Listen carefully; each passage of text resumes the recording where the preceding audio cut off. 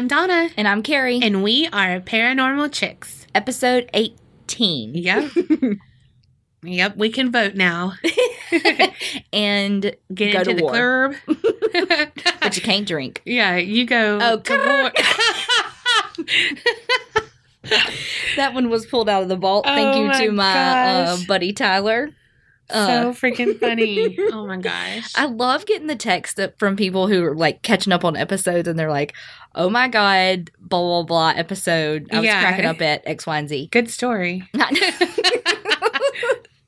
Quality entertainment. Just tune into our podcast every week.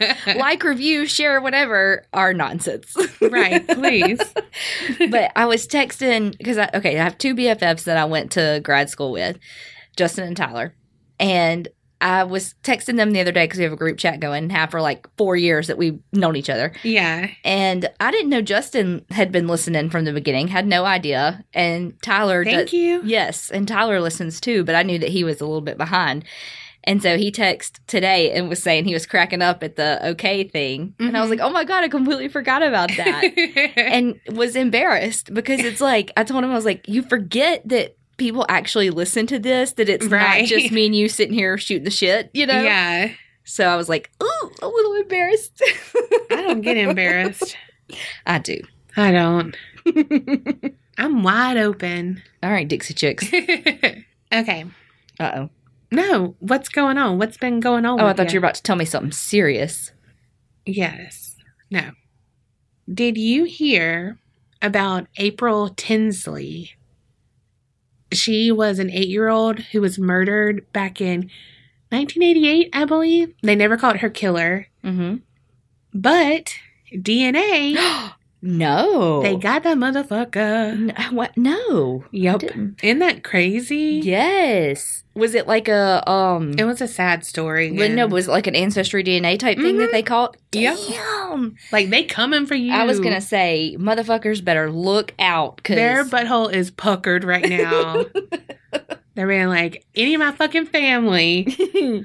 Like, you don't need to know who in your family is from Ireland or Africa or wherever you're trying to figure it out. Yeah. Have you seen the commercials now of it's like a really healthy guy like running upstairs and he's like, no. I used to be a chubby kid up until about 6th grade and blah, blah, blah. Like basically wanted to get his, because now I think it's the 23andMe. They do like a health thing and your ancestry.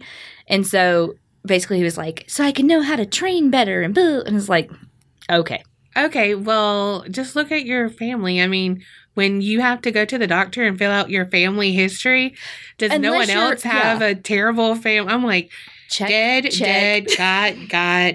got this, had this. I'm like, I don't know the dates because they had it all the time. Like, I mean, since I was born, we've had shit go wrong. We are literally ticking time bombs. Yes. And I'm like, I don't need me to spit in a fucking thing to tell me that I'm a ticking time bomb. Yeah, need to lose weight. And yeah. Just lose weight. All your problems would be solved. Yeah, totally. Bam. So. Oh, God. Okay, so speaking of losing weight, I started a diet like 3 days ago. And it's been going good. It's not a lot of, but anyway, it doesn't fucking matter. I started a diet 3 days ago. And Donna and I went to dinner tonight, and I had my little salad with my little tuna on it and, you know, whatever. And Donna got her meal, and they put shrimp on it instead of chicken, and she hates it. Don't like it. So she was like, oh, no, and sent it back. Our little waiter was like, oh, because I'm so sorry that we fucked up your order. Well, he didn't say that. But I'm so sorry that we fucked up your order. Here's a free piece of cheesecake. And y'all, this cheesecake at this restaurant is amazing. Literally one of the best things I've ever eaten in my life. Like, you know how they say fat kid love cake? No.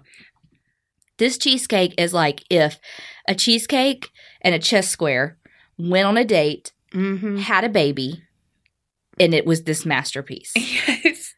And I was like, my mouth dropped when he brought it to the table because I get this cheesecake every time I fucking go to this restaurant. Yes. And I was like, thank you. I know. I was like, oh, shit.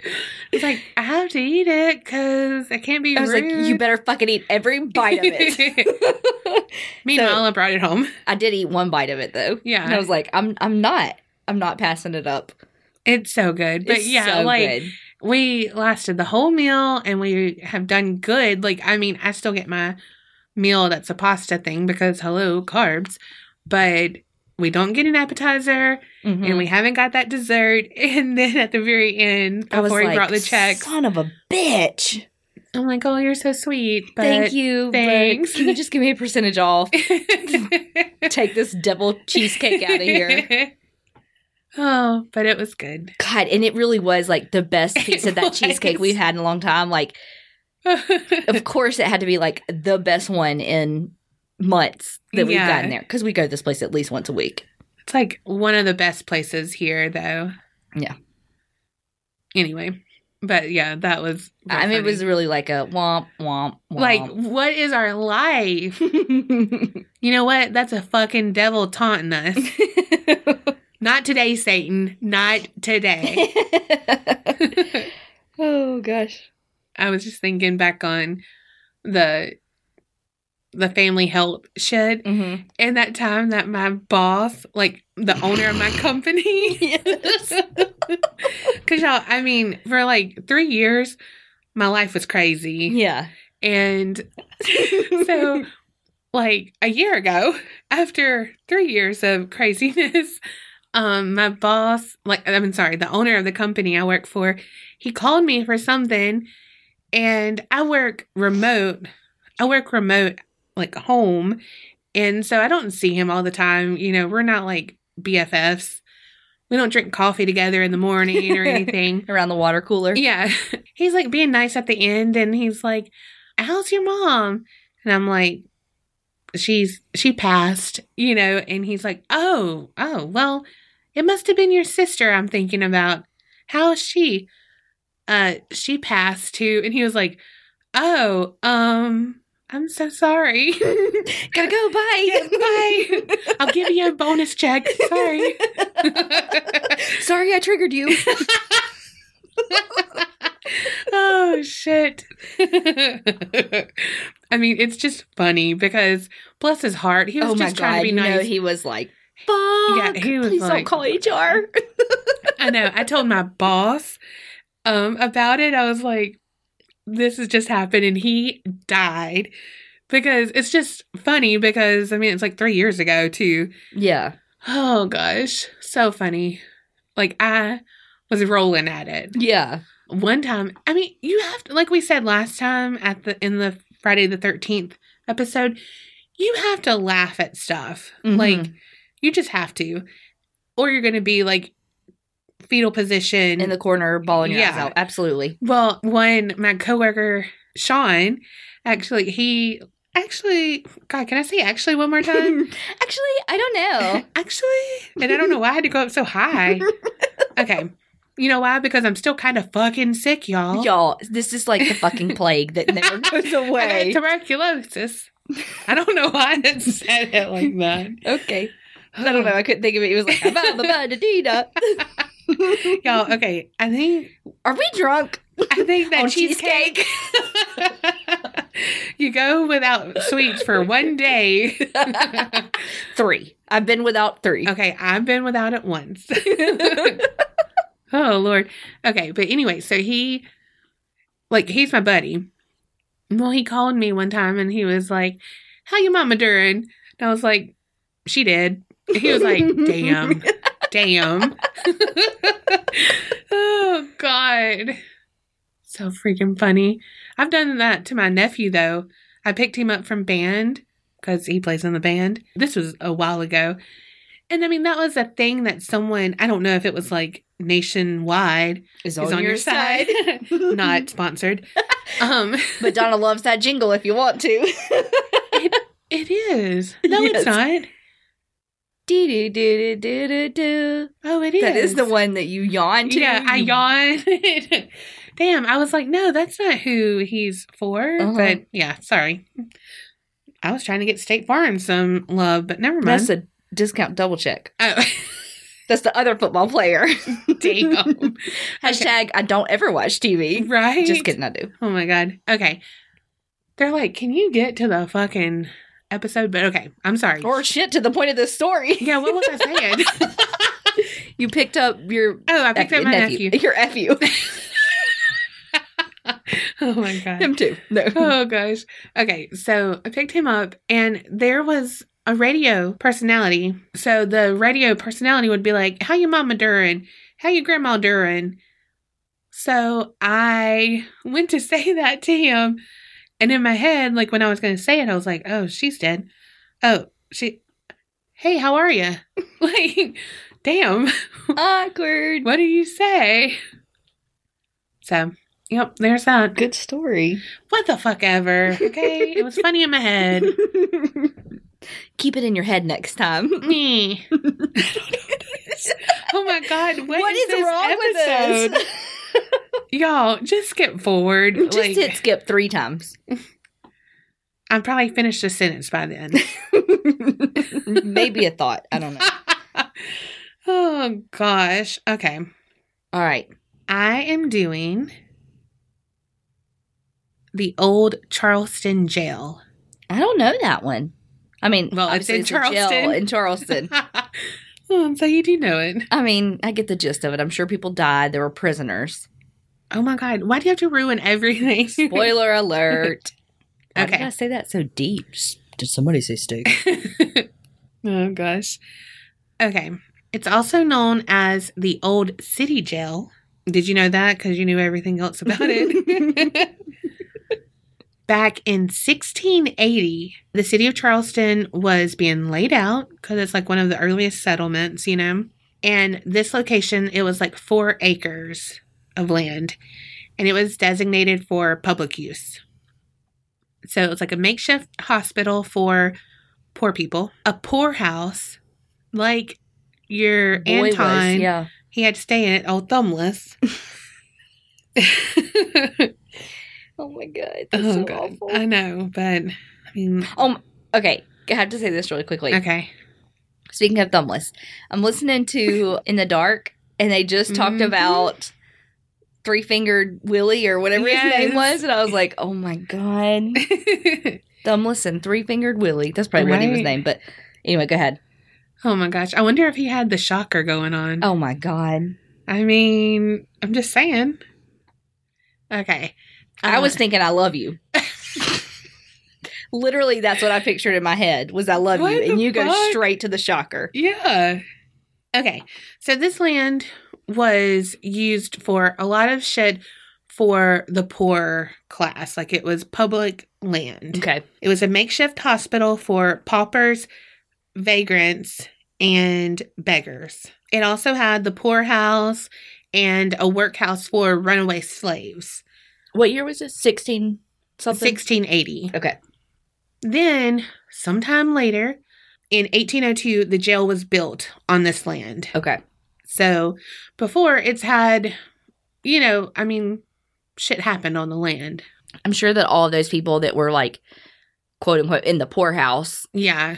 Weren't treated well. No. You know, and I'm sure there was a lot of like illness and death. And obviously, too, if there's a workhouse for runaway slaves, yeah, God only knows what those men and women and kids have seen. Yeah. You know? So a lot of the most infamous criminals stayed here at the old Charleston jail. Okay. And during the Civil War, federal prisoners of war were held there. So I thought that was pretty interesting. Yeah. So, like I said, it was built in 1802. It ran until 1939. So that was a pretty long while. It had 4 stories, and it was topped with a 2-story octagonal tower. Is that how you say it? Octagonal is what I would say, but who knows? I don't know. It had 8 sides. Yeah.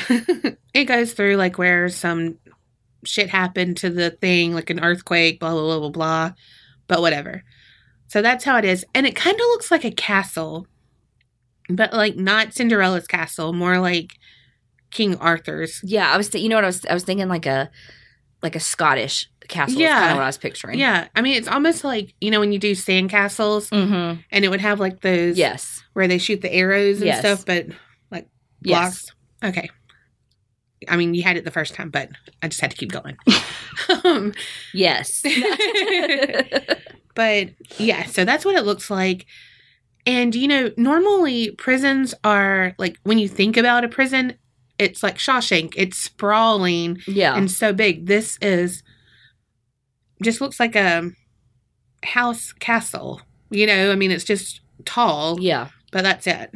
Okay, so it was meant to only house 130 inmates.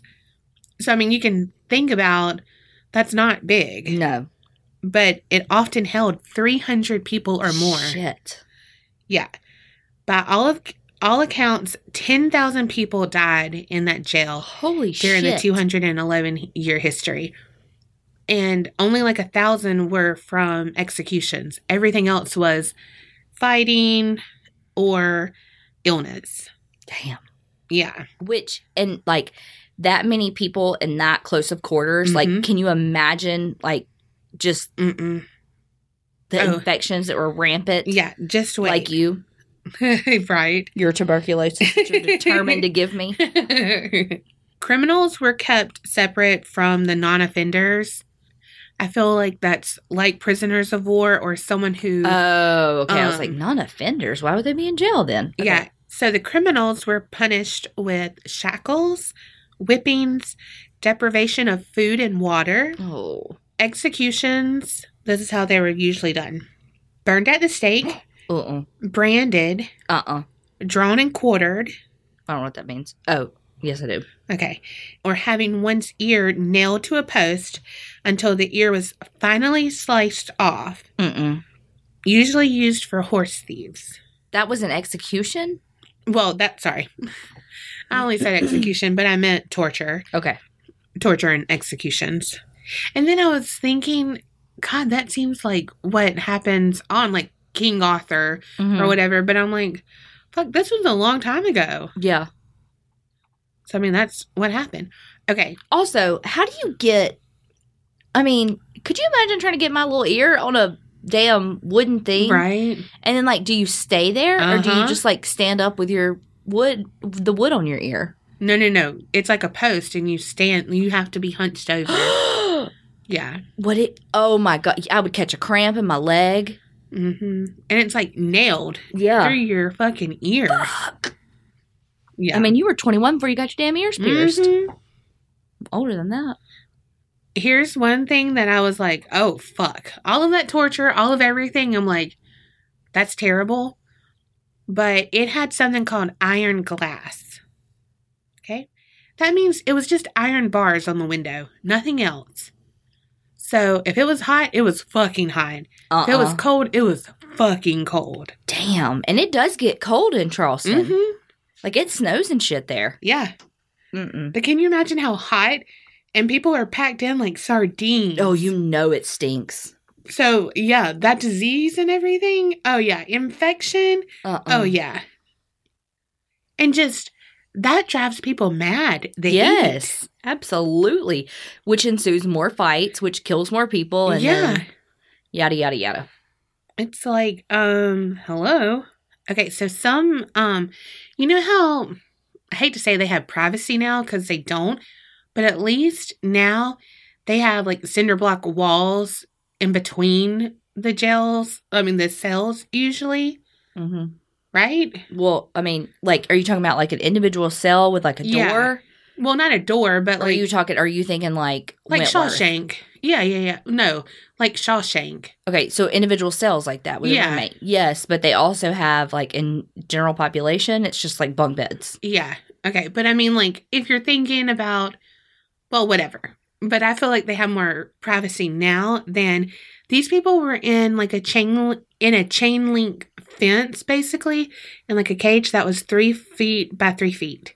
How many people in one of those? Multiple people. Do they have beds? I don't know.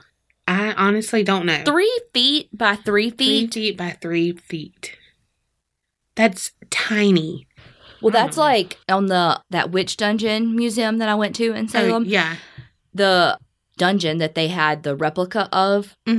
Like, they had the replica of like each of the different dungeons that people would be kept in. And one of them for people who didn't have any money, because you had to pay to be able to be kept in the jail. God. And so if your family was poor too and they couldn't pay to get you a nicer cell, basically, it was literally size of a coffin, like, but standing up. So so basically that's what that is. Yeah. So it makes sense with the time, like, if it was... Well, that was their solitary confinement, was a coffin, basically. Shit. Mm-hmm. I cannot, like, that is maddening. Yeah. Well, and then I'm just like, God, being hot, I mean, well, it would be better to not have walls since you have no ventilation, no airflow. But it's like, fuck. Just always exposed. And it's hard because then you're like, well, don't do criminal shit. Yeah. But then also some people are in there and they're innocent. Yeah. You know, and so they're suffering. And our justice system is fucked up now. Yeah. Back then, they're nailing your ear to a board for stealing a horse. Yeah. You know? Ugh. Anyway, so it's just one of those things, you know, like, It's like, oh my God, that's so inhumane. But then at the same time, I'm like, well, fuck, you killed somebody or whatever, you know, so I don't know. It's just one of those things that I don't know where I stand. Well, I stand with basic human rights. Yeah. And a place to lay down, you know, I'm not saying you got to have a fucking king-size bed, but you need a place to lay down. Yeah. You need a place to go to the bathroom. You need a place to do all of those without creating infections. You know what I mean? Yeah. I feel like it's hard because, yes, we're off on a fucking tangent. Imagine that. This is good. This tangent's going to piss some people off, too. Well. No, can you say it? I'm just saying it's probably going to. Well, I don't know. Because, again, I don't know where I stand. Like, I don't know. Yeah. You know, but it's like, okay. I feel like prisons now don't rehabilitate or don't do a lot to rehabilitate. And so, because I'd say, yeah, basic human rights, because if you don't, there's no rehabilitation that you can do. You know, and these people will be put back out into, you know, like society, and they've been an animal. And so then you're going to breed worse people, you know? But at the same time, it's like... When you hear about inmates who are getting college educations while they're in there, and I'm sitting on so much student loan debt, it's like, are you kidding? Yeah. You know, so I totally get what you're saying. Well, and I don't know. It's just like, yeah, basic human rights. But I know that if someone had murdered my mom, I'd be like, fuck no, they can sleep standing straight up. They didn't give her basic human rights when they, you know, stabbed her 50 times or whatever, you know, like, so I don't know. I'm just torn because then from doing this podcast and listening to true crime, then you're like, but these are people, and it's, I don't know, it's just like a whole jumble mess that because you see that people fuck up, and then you see how shitty the justice system is, and so how many people that are in there are actually innocent. And then they're created. Like, the monsters are created inside sometimes. I mean, how many stories, too, have we said, like, the killers that went to jail as kids, like, learned things of how to be better criminals? Like, I can't remember where I was listening to something, and it was talking about that, too. And, it was that serial killer book. And that book even referenced Ed Kemper as the example of him giving those psychological testing and learning how to be a better criminal from the testing that he was providing, you know? I know. Oh, God, It's a touchy subject, I feel like, because you are talking about people's rights. Yeah. You know, human rights, and I don't know. You know, because you don't want to give them the opportunities that they wouldn't have been given on the outside because it's like a reward. But on the other hand, you want to give them those chances because if they are going to get out and they're not going to go back to crime, then we have to give them some sort of opportunity to succeed. If you truly want to look at it from a rehabilitation standpoint. Yeah. But on the other hand, when you have people who aren't committing these crimes that don't have those opportunities on the outside because of their socioeconomic status or what have you, then that's hard to wrap your head around. Again, and I mean, because what was that? What were we watching? What was it? And they were talking about these inmates who were getting college educations, and when they, and I'm like, I asked you, I was like, who's paying for that? Yeah. Because again, I have a fuck ton of student loans. And so it's like, again, my choice to go get the degree that I got and go to the school that I went to that had that tuition and all, but that's not fair either. Yeah. But on the other hand, how are they supposed to better themselves and be rehabilitated if we don't give them those opportunities? Yeah. So that's kind of the frame of mind where I am. Again, I think that people should be given the basic human rights of should be treated fairly, should be given food, nutritious, good food, should be given health care and all of those things. Mm-hmm. Because, too, if you think about, like, even the foods in jail and stuff, and it's like, because I love lockup, and the food always comes up on that because the inmates always complain about the food, and it's like, when you look at the calories in each of the meals and, like, the salt and just the nutritional value of the meals, because the worse the meal is, the easier it is to make for the masses. When you're making meals for 10,000 people, it's easier to do some high salt, preservative, whatever, Yeah. But that in turn can cost us, the taxpayers, more because then you have more inmates who need to be on blood pressure medicine or have to go to the doctor's visits or have to have surgeries and that sort of thing. And so when you're paying for their healthcare costs too, so again, it's a catch-22. It's a total catch-22 because somebody's not going to be happy. Yeah. The side of we need to take care of these inmates because they are people, but then the side of, well, they fucking committed a crime, and they shouldn't have the opportunities that I don't have when I didn't commit a crime. Yeah. So it's a really touchy subject, and I really hope we didn't offend anybody because... Oh my gosh, yeah, no, that's not what I want to do. But I'm interested to know what they think. But because, again, I really do feel like it's a hot button issue. Yeah, and I don't know. It's like I have no stance on it. Yeah. Honestly, because I'm so uneducated about it, but not uneducated about it. You know what I mean? Mm-hmm. I don't know. I have no experience. Yeah. Well, and it's like you hear stuff like the sheriff in Maricopa County that was like... Like in hot houses and... No, he had it, the tent city. Yeah. And so there were all of these inmates, if they were like in general population, they would be in tents outside. And people were like, oh my God, it's Arizona summers and all of this stuff. Yeah. And, his argument was our men and women who are in the armed forces or, or in the military are not... Yeah. These are the conditions that they're exposed to when they're in the Middle East. So why should people here who are in county lockup have better conditions than them? Yeah. That I totally get. But on the other hand, too, though, like how he made them all wear pink, like all the prison clothes were dyed pink and all of that. Yeah, like that is just degrading to me. Like that's psychologically torture. Yeah, I mean, like it's so small and insignificant. But on the other hand, it's like that's a little bit of an abuse of power. Like that's a little bit of like just a degrading thing to do to these people. You know? Like why? Why did you have to do that? Mm-hmm. It's like when I step over the line when I say shit. Why do I have to do that? Yeah. Yeah, I want to know y'all's opinion too. I don't know why I said y'all's weird, but I do want to know it. And again, please don't be offended by what I say because I'm stupid on this. But really, though, when you talk about it, you do play devil's advocate with yourself. Like you say something that's more of a, I don't know, like a hard-nosed kind of conservative view of it. And then you're like, and then you kind of say a more... Because I'm empathetic. Like, I'm empathetic to a fault. But then I'm also... No nonsense. Like, Yes, I hate...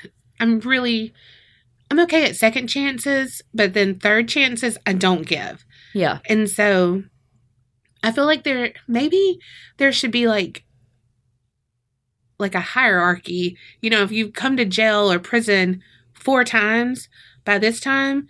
You're in a smaller cell, you're in blah, blah, blah, or whatever. I don't know. Or maybe if you're doing life because you've, like, done mass murders. Yeah. Maybe you should be in a smaller cell and have... I don't know. Yeah. Because they're not being rehabilitated. Like... There's no even, yeah. Yeah, like, why? Why? They shouldn't be able to go to college because why?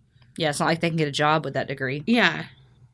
I mean, if they're in for life, I mean. Well, meanwhile, Ed Kemper does do the the reading stuff.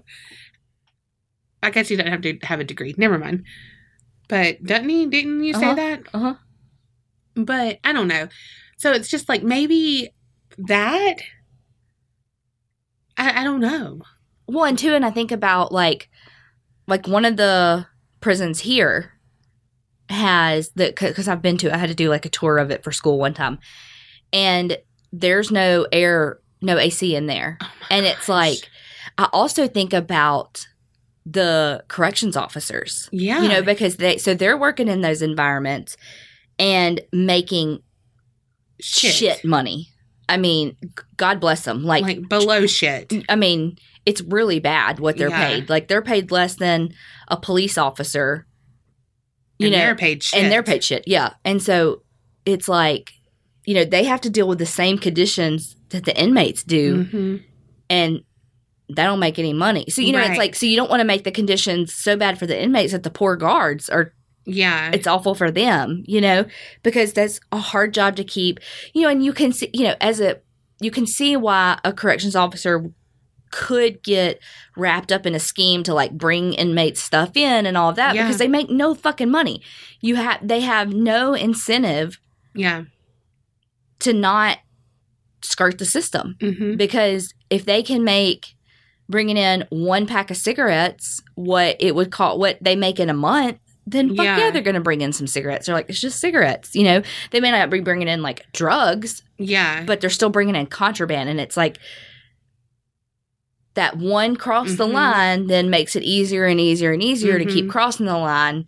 But then also, too, cigarettes are such power there that could be a domino effect of... No, that's what I'm saying. Yeah, it seems so insignificant, though, because you're like, well, it's just cigarettes. It's not...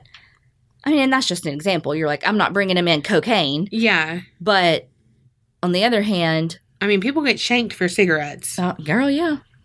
So I don't... Oh, God. Like, so seeing this... And, like, when I watch Wentworth and stuff, it angers me of how they're treated and blah, blah, blah. But then when I think about real life scenarios, I get mad when I think about people who have contraband in their cells and they're living it up, and it's like, I don't have a PlayStation 3. Like, how do you have a PlayStation 3? Yeah. And I will say, your life should not be better in jail than it is out of jail. Yeah. You know what I mean? Now, I do get that there are situations in which people are homeless or, that sort of thing, and they don't have a place to sleep and get food and all of that. And so then, jail's going to be better for them. But as far as, like, the extracurricular stuff, it should not be better. But, and then, okay, so she likes lockup, but we watched, I think on A&E or something, where they went into the jail. What was that called? 60 Days In. Yeah. And it was like normal people went undercover inside and they were like inmates for 60 days, hence the name. But they saw like, oh shit, these mattresses are super thin, blah, blah, blah, blah, blah. And I'm like, God, that sucks. These people are in there, having to deal with this. And like, just the living conditions, it was just so gross. And toxic, too, in that, when you didn't get into good sleep that night because your mattress was so terrible and then you were starving, but the food was disgusting, or, it's just these little things that add up to these boiling points. Exactly, which is what causes riots and fights and those types of things, which endangers the corrections officers, which endangers the inmates, which leads to stories like yours, you know? Yeah. Which we haven't even got to. I know. That was the longest tangent. We'll like shorten our stories up a little bit, I feel like. Yeah. Well, other people said they like our long episodes. So true. Here you go. Here's one for you. We haven't had one that was like super long. Since the Jody Aries. Yeah. 2 weeks. Yeah, 2 weeks. But anyway, I think that's interesting though about the jail, and Yeah, let us know. I know we've said this a lot, but like, let us know, because I would love to be more educated and enlightened. Oh my gosh, especially, could you imagine if somebody listening works as a corrections officer or a police officer? Yeah. Hit us up. Especially if you're single. I love a man in uniform. So, yeah. Okay. It says, in some rooms, prisoners were locked in cages barely the size of a person's body, packed in like sardines. Disease was rampant. Tortures continued. Rapes of both women and men, because it was co-ed. It was co-ed? Well, sorry. I mean, yes, but they weren't always like together, but I mean, it was co-ed. But yeah, rapes of both women and men were common. The building never had running water. Yeah. Like, what? Did anywhere, though, in 18 whatever? I don't know. Okay, so Kerri just looked it up and she still doesn't know. Some stuff said, like, the late 1600s, some places were starting to get it. But then some stuff was like, even in 1850, no houses in blah, blah, blah had running water, Yeah. So I don't know. Okay. So, like I said, they had the most infamous criminals in this terrible jail. Mm-hmm. One couple that's pretty infamous is John and Lavinia Fisher. She is actually known as America's first female serial killer. Some other inmates were the last of the high sea pirates. Oh. Yeah, because they're right there on the water and it was like full of commerce and stuff. But it's like, oh my God, pirates. And they were jailed there while they waited hanging. Also, Denmark Vesey, have you heard of him? Mm-mm. He led the slave revolt, 1822. Just saw that date. Well, he was going to lead it, but then plans were foiled. Someone found out, and so he was arrested and some other people. But he was held there. I think they made a movie about it called Glory, I think. So, yeah, he spent his last days in the tower, that octagonal or whatever. Some of the slaves that were in that revolt with him were there. And also 4 white men that were part of the revolt. They were sympathizers. Okay. Basically, they were held there in the same location. Because of his plan to revolt, shit got real for slaves, free blacks, all of the above.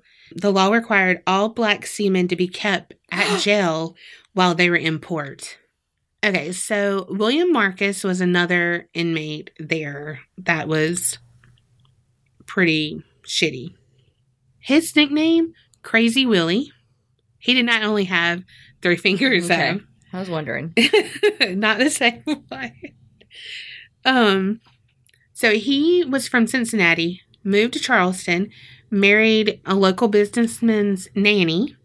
Her name was Maggie Stone. I love that name, Maggie. Mm-hmm. Well, things went south because he was like, Maggie, you cheating on me. And she's like, no, I'm not. Well, what happened was he stabbed her with an ice pick 47 times. Holy shit. Mm-hmm. Just a casual 47. Like, did his arm cramp up and he didn't want to do it 50? I mean, maybe he lost count and he thought he had done 50.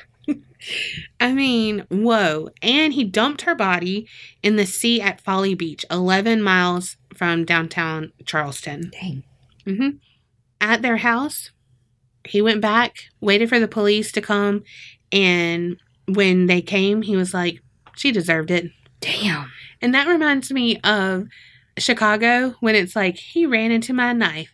He ran into my knife like 10 times or whatever. He had it coming. Okay, so Marcus was convicted, jailed, and held on the 3rd floor where the worst of the worst were held. Also, a lot of the mentally ill were held on this floor as well. He died at the gallows behind the jail, and ever since, his disruptive spirit has been haunting that 3rd-story room. He's been known to throw things around, and at the time of this article, there was a school called American College of Building Arts, and they had actually purchased the jail, and they were helping to, like, they were doing, like, a trade school in there, but they were also helping to, not rehabilitate, what do you call it? Restore? Restore. God bless America. Yeah. So they were doing that, blah, blah, blah. Well, if there was a project going on that he didn't like, he would destroy it. What? It says, while on the 3rd floor, guests usually feel very cold breezes and experience their heart beginning to race. And downstairs, there's a spirit named Cedric. And like a group of investigators learned that Cedric was his name of the spirit. And Sean Spike of Bulldogs Tours, they actually paid like $1 million to help restore the jail for the exclusive rights to do the tours. Shit. And stuff. Yeah. That's a lot of money. So, okay, but Sean Spike was the tour guide, and he said that they found out it was Cedric, and he went and looked through records and stuff to see, like, is there a Cedric, you know? And he found out, yes, there was a Cedric. He was a German immigrant who was employed as a warden in the 1830s. And he said that his services were no longer needed after he was cited 5 times for abuse of prisoners. Which, you know, that shit had to be really fucking bad. Really bad. If he shit. Oh, just wait. There's more. It said, of course, wardens were supposed to punish the prisoners. Right. You know, and they could flog the prisoners. But he was very sadistic. Of course he was. He crossed that line. Sean found a guard's journal, and it claimed that Cedric once dumped burning embers onto someone's private parts. No. Yeah. Oh my God. Ouch. Right? Sean said he is the most violent spirit that they have in that jail. Do we know, was he killed there, or is his spirit just there? I don't know. It didn't say. Okay. I want to learn why certain spirits go to certain places. Like, why would you stay in a jail? Like, that would be the worst. I know. One time, there was a former Bulldog tour guide, and he encountered Cedric on the ground floor. And it was like, once is all he needed to encounter Cedric. And he said he felt like an intense cold spot, like to the bone, chilled. He felt someone grab his shoulder, like, forcefully, and he heard like a voice right by his ear and told him to get out. And he was like, you know what? Peace. I will. I'm like, you right. Okay. Thanks for the recommendation. I will. Yeah. So now about Lavinia Fisher. So according to the legend, Lavinia was very attractive. She had a way with men. Get it, girl. Yeah, she was a hustler. She had a husband, and he, of course, was smitten with her, too, you know. They ran the 6 Mile House, which was located 6 miles out of Charleston. I mean... That's, clever. Yeah. Really good SEO. Yeah. Okay, so travelers heading in and out, they would stay there. And so it was like a bed and breakfast. Well, Lavinia would bring men into her parlor, and she'd be like, would you like a spot of tea? I mean, she wasn't British. I don't know why. But I don't know why she wasn't. I mean, whatever. I don't know that was British. Okay, so. It probably wasn't, okay? Okay. She would be like, do you want some tea? Cheerio. Just kidding. And they'd be like, yeah, sure. And she'd like lean over, show them her cleavage while she's pouring it. I mean, I'm sure. And she'd be like, oh, do you have money? Like, what are you doing? Where you been? Blah, blah, blah. How your mama doing? And then they'd be like, oh, yeah, I have money. And she's like, oh, I love jewelry. Then she'd like lean over, you know. With her supple breast. Yes. So really, like, she'd be like, oh, I love jewelry. Blah, blah, blah, blah, blah, you know. And they're like, uh-huh. Then they'd get really sleepy. Because if they did say they had some money, And they did say, like, Yeah. oh, I've been traveling. No one knows where I am. Yeah. All the shit that you should not say. Right. They say. Well, she has some little oleander leaves that, of course, are poisonous. And there they go. And they're like, oh, I'm kind of groggy. And they're like, hey, John, come, let's help him get into bed. And then a few minutes later, John pulls a trap door thing. And so the bed falls down into a pit. What? Mm-hmm. Damn, that's fancy. Right. Okay. And clever. I mean, it's awful, but it's fucking clever. Right. People who, like, do crimes like that are so fucking smart sometimes. And I'm like, just harness it to, like, create a new invention or something. Right. I mean, maybe we have Murphy beds from them. Oh, damn. That's so smart. Was Just that their kidding. last name? No, Just kidding. it's Fisher. We got catfish from them. That's what we got. Damn. One night, when it says John would finish him off if the fall didn't kill him or the poison didn't kill him, relieve the corpse of all the valuables, and he would put the bed back and dispose of the body. Damn. Be like, oh, just doing some house cleaning. No worries. Don't mind me going up the stairs with a bed.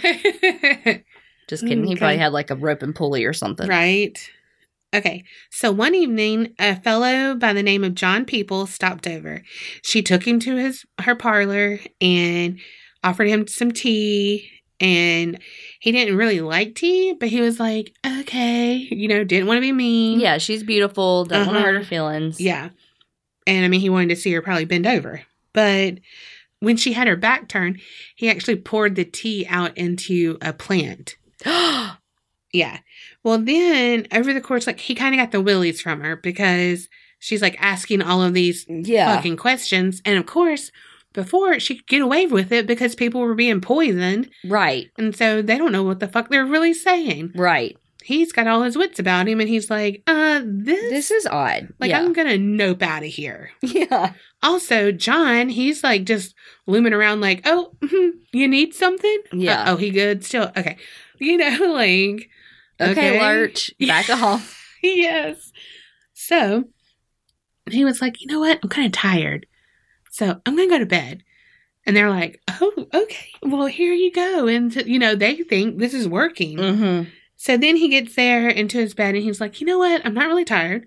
So I'm just going to sit in this chair, read, like, not lay in bed. He's like me. He doesn't like to be in the bed unless he's asleep. Yeah. So he's sitting there in the chair and he's like kind of close to the door. Like, that's where the chair was. All of a sudden, the bed just drops to the floor, like from the floor. Damn. Could you imagine? Well, he's like, the fuck? Yeah. Jumps up and he's like, oh shit, like sinkhole, something, Yeah. Goes to open the door to be like, help, help. Yeah. Well, who's there? Lavinia and John. And they're like, hey. And he's like, oh, fuck. Shuts the door, puts a chair underneath the door, jumps out the window. He's like, shit's going down. Yeah. Because, like, why were they right there? Yes. Like, it does not take, like, meat to put that together. Yeah. So he runs all the way back to Charleston. So that's 6 miles away. Damn, He's Forrest Gump. 10K. Had to think about that for a minute. Golly. And so he tells the police, and then they go and get them, and now they're in jail. I mean, did they not think he was going to tell the police? Like, why didn't they run? Right. Well, I found out it could be too good to be true, that story. So they said, here's what really happened. So they had a number of reports of robberies, the police. Well, highway robberies were like, you got sentenced to death because it was such a commerce place. And so they're like, people don't want to come here because of this. We're fucked. Yeah. So shit happened. So they're like, all right, let's go see where these people are staying, whatever. Let's go find these people. They first go to the 5 Mile House, which is 5 miles. Stop it. Kid you not. And obviously it says it's located 1 mile from John and Lavinia's Inn. Thanks for doing the math for me, Google. Okay. I really needed Google Maps for that one. Yeah. Good Lord. Well, the police burned that Damn, that's savage. They were not taking shit. They were like, fuck y'all. We got to keep our tourism up. Fuck you, 5 Mile House. Yeah. They're like, people doing shit. Let's go burn it. Yeah. You know? Then they went to 6 Mile House and evicted the Fishers. In their place, they left a fellow named Dave Ross. He sounds like a nice, upstanding citizen. Mm-hmm. Well, the next day, the gang shows up to the inn, and Dave's like, hi? You know? But Yeah. they're like, we want our fucking inn, and we're going to fuck you up. You know? So they drag him outside, and he sees Lavinia, beautiful girl.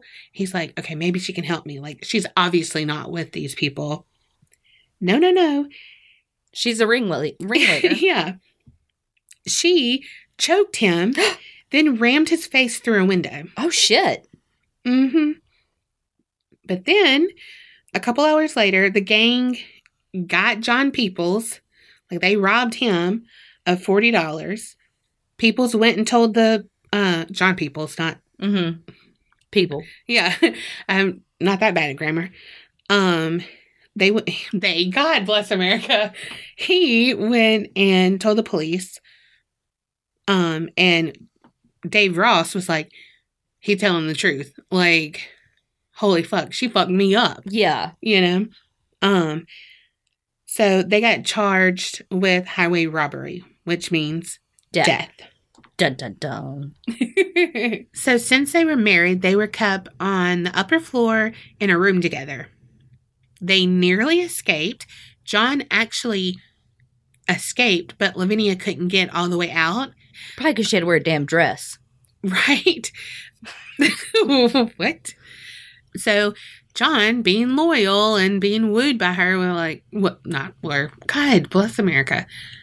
He was like, all right, get me, put me back up in there. Yeah. You know? Fuck that. I'm like, no sex is that good. No. Boy, go get you some mac and cheese. It's just as good. Oh, God. You sounded like Cindy from Thing. Orange is the New Black. Yeah. She's my favorite. Okay, so in South Carolina at the time, married women could not be killed, executed. Are we listening to The Handmaid's Tale? Right? However, so Lavinia was like, you know, like, can't kill me. But the judge was like, au contraire, we gonna kill your husband first, and then you'll be a widow, and we'll fucking kill your ass. Damn. Savage. Damn. So she was like, fuck. Oh, fuck. You know? Probably, like, pulled her bra and was like, fuck it. Like, I'm done. Damn. But, savage. But she wasn't done. So, John, he went to the gallows peacefully, was like, whatever. But just as they were about to pull the hatch, he was like, I'm innocent. But bam, he did. So, a little bit later, you know, she's got to be a widow. It was her turn. It said that she wore a white wedding dress. Oh, God.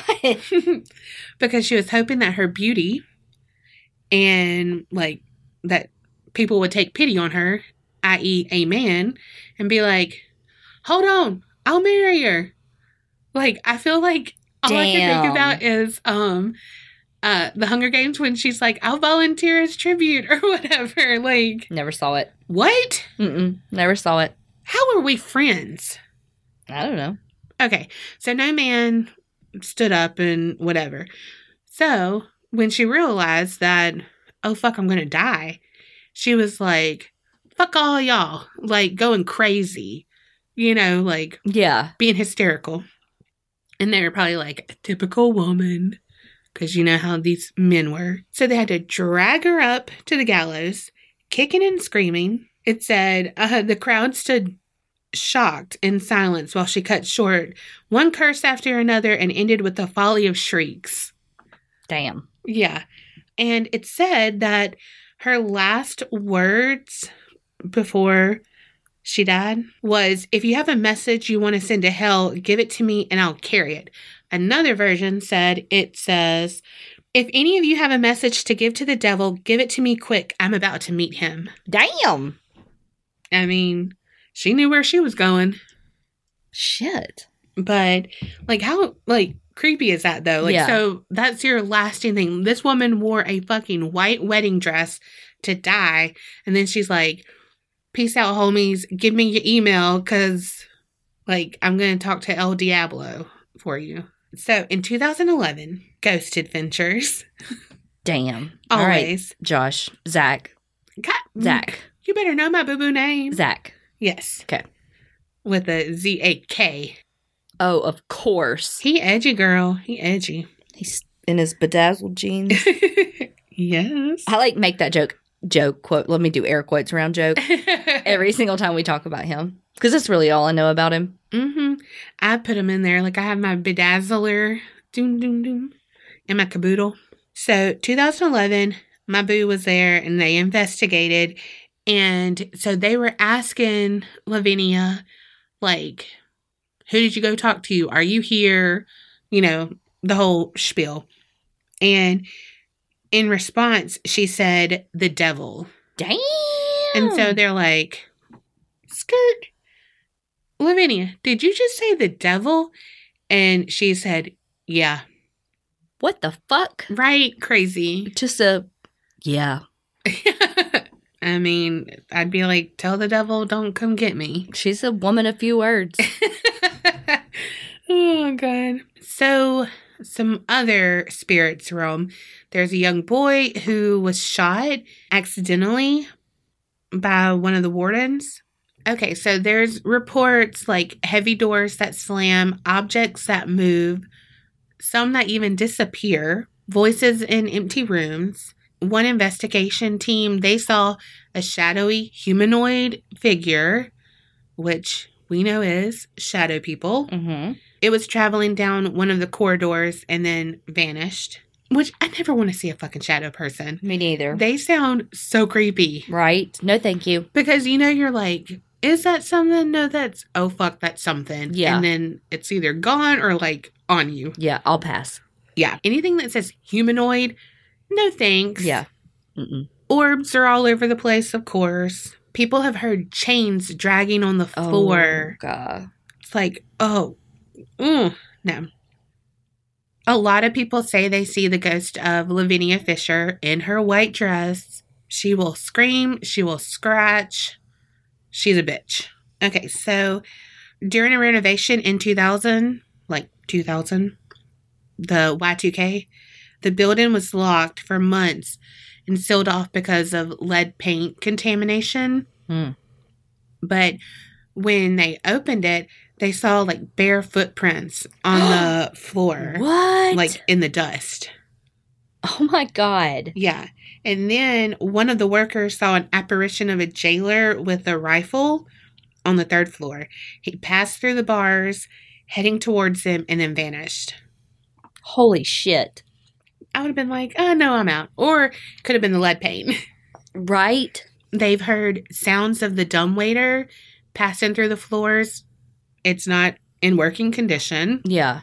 So about the things that disappear, in 2006, a woman's ring vanished from, she was wearing it and then she wasn't. They couldn't find it. And then a man's handkerchief that was like a personal thing to him, probably like his father's or something.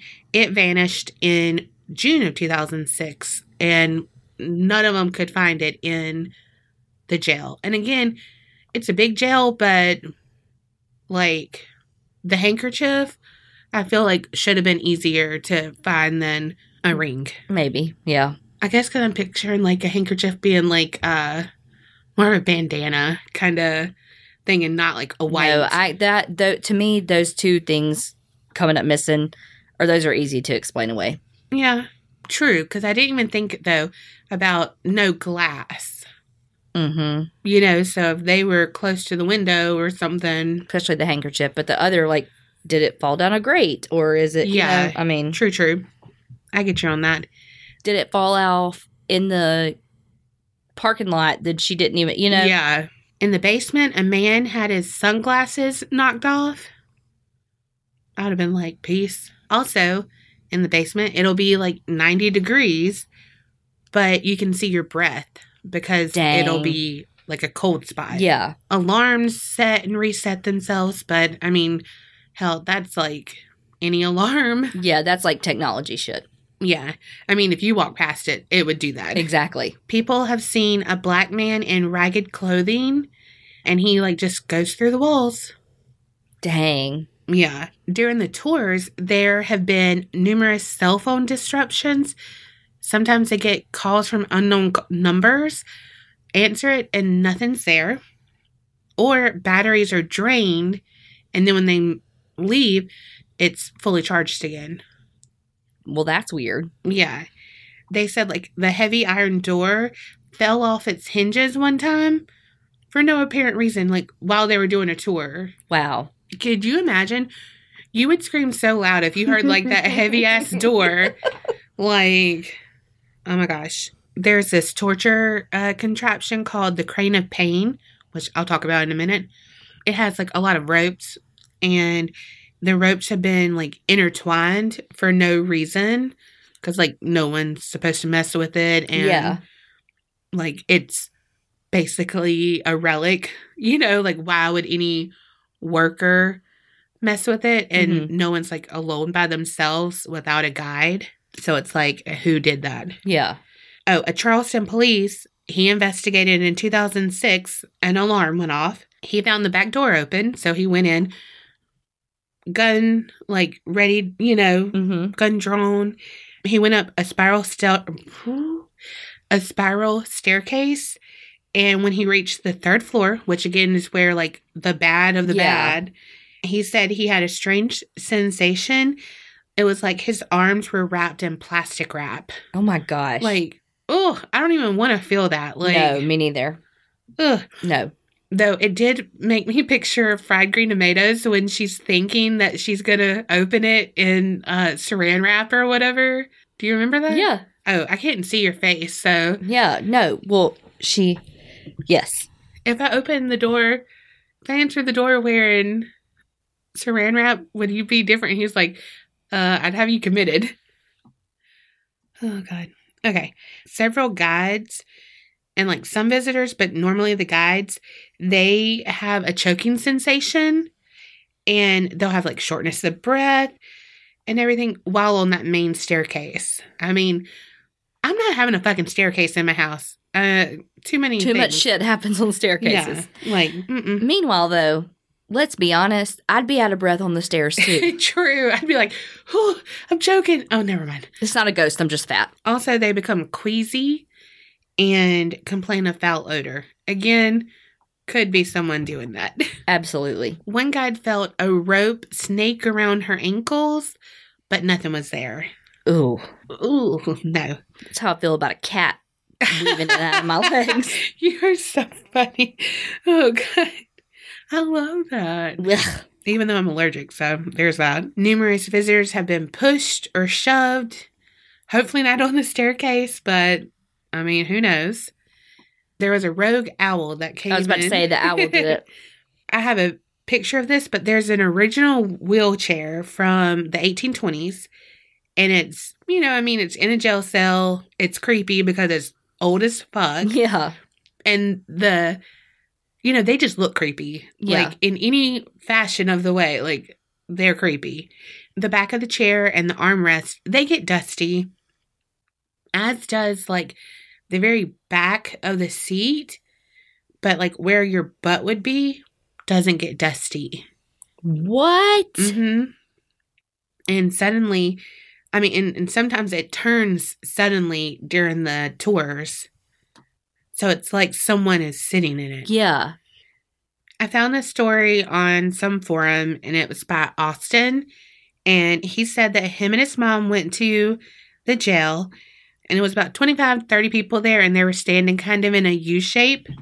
But then he felt he was by the doorway. He felt like a breeze, and he's like, there's no breeze, though.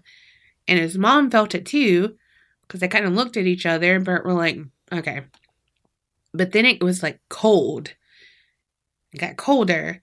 And he said, like, looking around, No one else was really feeling like it was hot as fuck, Mm-hmm. and then it was cold. Yeah. But then he said, like, he could feel the air being cold and moving around him, but it was definitely coming from the hall. And he said that he could feel it on certain parts of his body at certain times. So, like, it was moving. Yeah. He said that he asked the guide, is there any ventilation? Like, is there something else going on? And he said there was none.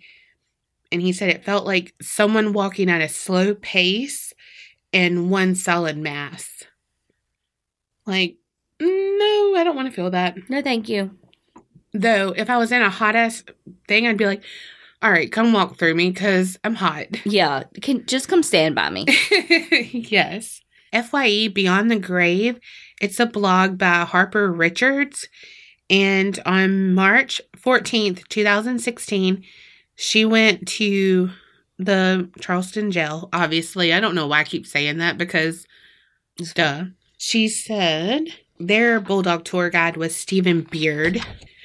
So she said that they learned that the preferred method of execution was by a contraption called the jerker.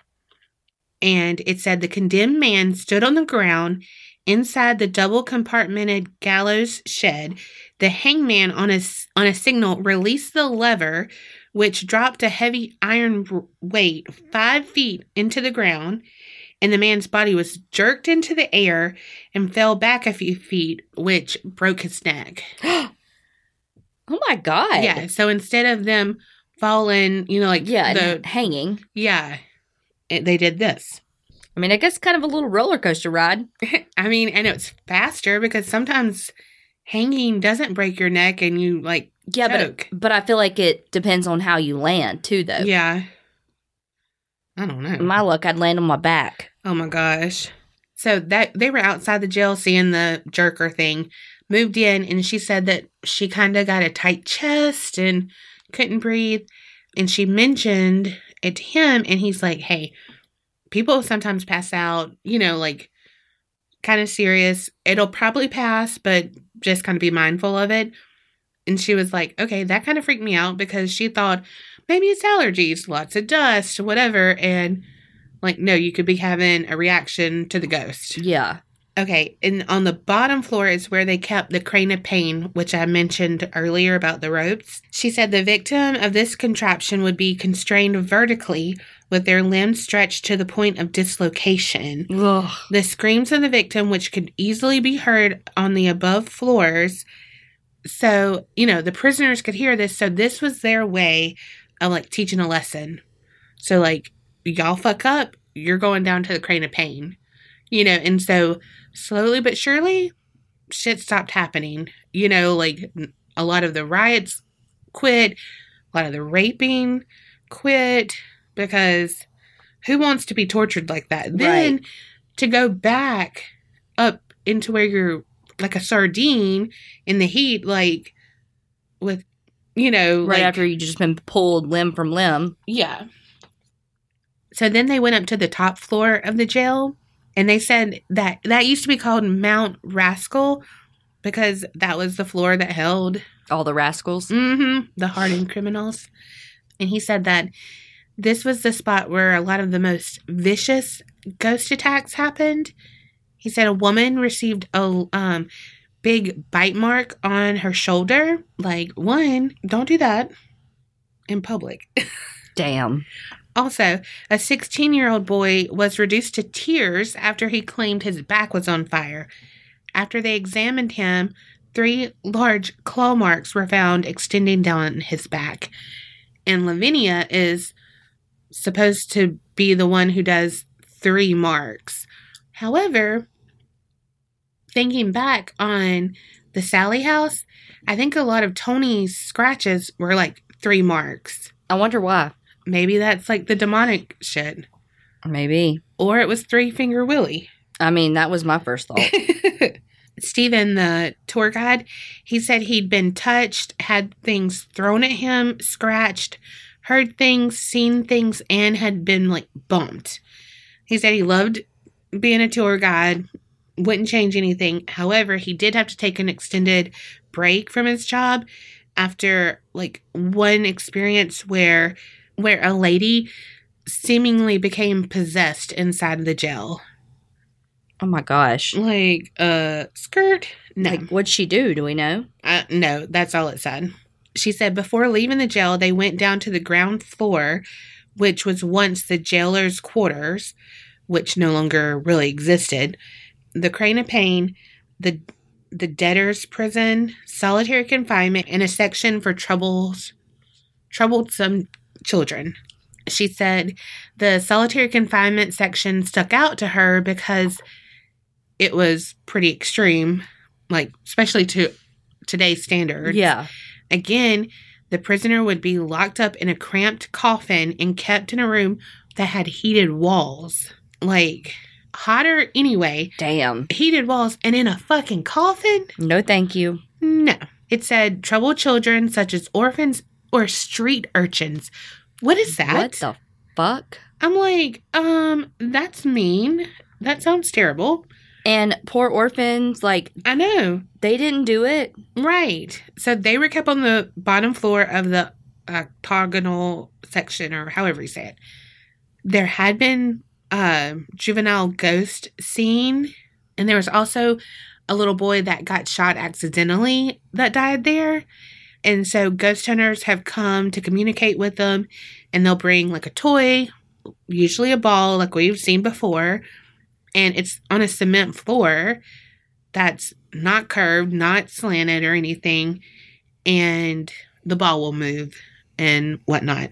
And so that is the old Charleston jail. Damn. I want to go, but I don't.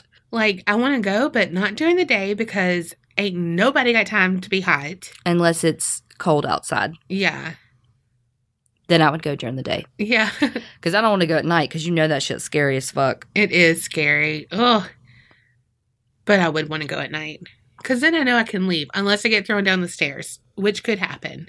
But that's it. You can leave during the day. Yeah, true. But I would want to be scared. Not like that. I feel like you could get plenty fucking scared during the day. True. I will say that I have been to, I was going to say Shawshank. I haven't. Where have I been? Alcatraz. And they had like a guided tour, you know. That shit was scary. Like, I'm walking, listening, and then they have the sound effects, like, of the doors closing and stuff. And I was like, what the fuck? You know? Yeah. I was like, oh my God. Yeah, that's scary. I was like, Donna? How you know it was sound effects? Oh, don't even say that. It might not have been. Fuck, don't even say that. Don't even go there. Now I'm going to be laying in bed and being like, oh my God, was that a ghost? But anyway, so I think what's even scarier than the haunting, though, is what happened before. Which is always the case. Yeah, always. I mean, though, don't get me wrong. If I went there and something happened, I'd been like, fuck. Yeah. But sitting here in the comfort of my home, the past was way scarier. Right. But that just shows you that trouble, torment, torture usually leads, 99% of the time, leads to a fucking haunting. Mm-hmm. Or a serial killer. Okay. Per your request, Oh. I did a stalking / kidnapping. Oh, both of my requests. Yes. Because apparently I love things with S's. I don't know what I was going to say. Like, it sounds bad that I'm requesting these things. Can you please tell me how to be a better stalker and kidnapper? Thanks. Asking for a friend. Okay. I've actually seen an episode of Your Worst Nightmare on ID on this story. Oh my God. I watched that too. What if I've seen it? You may have. You could add to his story. Okay. I mean, we're going to get to the point where you've heard. I don't wanna. Oh, Go God. ahead. Okay. So it is about the kidnapping and stalking of Mary Stauffer. Is she of the Stauffer Like lasagna? No, because it's stovetop? No, it's Stauffer. Oh, like Stauffer? That's probably right. Are you hungry? Hold, please. Someone's on a diet and someone's hungry. Okay, so she's right. It's Mary Stauffer. Dang, I wanted some lasagna. Beef stroganoff. I don't know, something. Man, hamburger helper. Oh, that's about the only thing I can cook. Oh. Okay, so Mary Stauffer. Mary. She was born June 20th, 1943. And when she was 16, she met her husband, Irving. They graduated college in 1965. She had a degree in math with a minor in music. And her husband attended seminary school. And then they were missionaries in the Philippines. Oh, wow. I have not heard of this at all. Okay. They had 2 kids, Elizabeth, who went by Beth, and Stephen. So they had gone to the Philippines and I think had been there for a little while. And they had moved back to the States just for like a short period of time. Mm-hmm. And they were about to leave to go back to the Philippines for another 4-year hitch. Yeah, that. This is the episode that Donna's actually right on stuff. I feel like that's all episodes. But okay, so they were supposed to leave again on May 21st of 1980. They were mostly packed up. This was about 4 days before. And Mary took her Elizabeth daughter, took her daughter Elizabeth, or Beth, and we'll call her Beth. Yeah. They had to go out and run a few little last errands. And one of the things that they had to do was stop and get Beth a haircut. So when Mary and Beth left the salon, a man walked up to them and held them at gunpoint. Oh, God. And forced them into the car and made Mary like climb over into the driver's seat and drive. And so they drove for a little while and Mary kept saying like, cause they're missionaries. And so she kept being like, we're Christians. We'll help you. Like, we don't have to report this. Like, we will help you. What do you need? Blah, blah, blah. And he's like, just drive. And so Mary drove to like a secluded area. Oh gosh. Cause he told her to. Yeah. And then he made her get out, and Elizabeth. He tied them up and put them both in the trunk of Mary's car. Oh, my God. So they're in the back of in the trunk, and so he starts driving off. Well, Mary and Elizabeth are in the back, like, because Beth was 8 years old at the time. Okay? Oh, little baby. Yes. And so they were making noises in the back in the trunk because they were praying. Mary was trying to keep Beth calm, and so they were praying. And so he stopped the car and was like, shut the fuck up, like be quiet or I'm going to kill you both kind of thing. And so they kept praying and kept praying. And so when he stopped too, he put duct tape over their mouths because like, he was like, people can hear you, blah, blah, blah. So they're like trying to loosen their straps and stuff. And one thing says that Mary actually got some of Beth's, like the duct tape and some of her restraints. Yes, off of her wrist. But then some stuff said that Beth was actually the one that was able to do it. But either way, Beth was kind of partially freed. And then, so again, they stopped again in this kind of park area for a second time. And so again, they stopped because he was tired of them making the noises. And he was threatening to like put the spare tire on them and just like, because they're making noise. He's like, shut the fuck up. Well, while they're stopped, because they stopped in like this park area, a young boy comes up to the car and is like, hey, what's going on? And like the guy throws him in the trunk with them and like shuts him in. And then he drove off to a secluded area, removed the boy from the trunk, and beat him to death with a metal rod. Oh, no. And left him in the park. Oh, gosh. So the boy that came up to see what was like, hey, what's going on? His name was Jason Wilkman. And he was 6 years old. 6 years old? I know. Like, why did he kill him? So, okay. He could have just dumped him somewhere that... He's 6 years old. I know. So, Jason Wilkman had, like, he was playing in the park with another little boy when he disappeared. And his friend and him were both kind of walking up to the car to see what was up, but Jason was the one that, like, got closer. So, his friend really saw everything. And, like, ran home and was, like, bawling, crying, like, somebody took Jason. 6 years old. Yes. And so the kid was able to give some really good description of the car. Mm-hmm. And so about that time, like, as the kid was being discovered that he had been missing, Mary's family was kind of putting the pieces together that they were missing. Mm-hmm. And so when the kid told them all about the car that was used to kidnap Jason, they were like, wait, I think that's Mary's car. Oh, and so they were starting to put the pieces together of, okay, something bad happened. We think maybe he was kidnapped with them, but that's also, that's weird. Yeah. How did that happen? So Mary and Beth are driven to this man's house. He gets them out. They're blindfolded, and they're, like, shackled and kind of chained together. And so he walks them inside. And then opens Does he have, like, a garage door? Like a garage that he's... Well, I don't know. It's 1980. No, I'm just trying to think, like, how you could have. I'm just trying to think, how does he get him in shackled and blindfolded? He must have a garage. Yeah, sorry. I have to picture shit. Oy vey. This is, like, the most detail I've ever given. And you're like, I need more. Gosh. I don't like detail. No. So... he takes him into the house and opens this, like, tiny bedroom closet and throws him in there. And once they were in the closet, they were able to take their blindfolds off.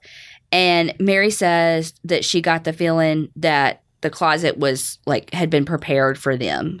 Oh, fuck. She said, obviously, they survived because I'm telling you, she's telling us about the closet.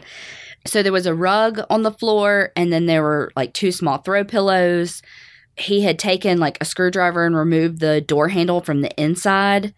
And so they were just locked in this, like, 21-inch wide closet that's, like, 4 feet long. When he was putting them in the closet, Mary realized, like, oh, shit, he knows me. Because he called her Miss Stauffer. What? And then she was like, how do you know me? And he wouldn't answer. So... the next afternoon, he unlocked the closet and told Mary to come out. Mary said that he blindfolded her, brought her into the living room of his house, and made her lay on the floor with her hands tied above her head and her legs, like, on a piece of the furniture. And she said then he started, like, what almost felt like an interview process. Like, he was asking her a ton of questions.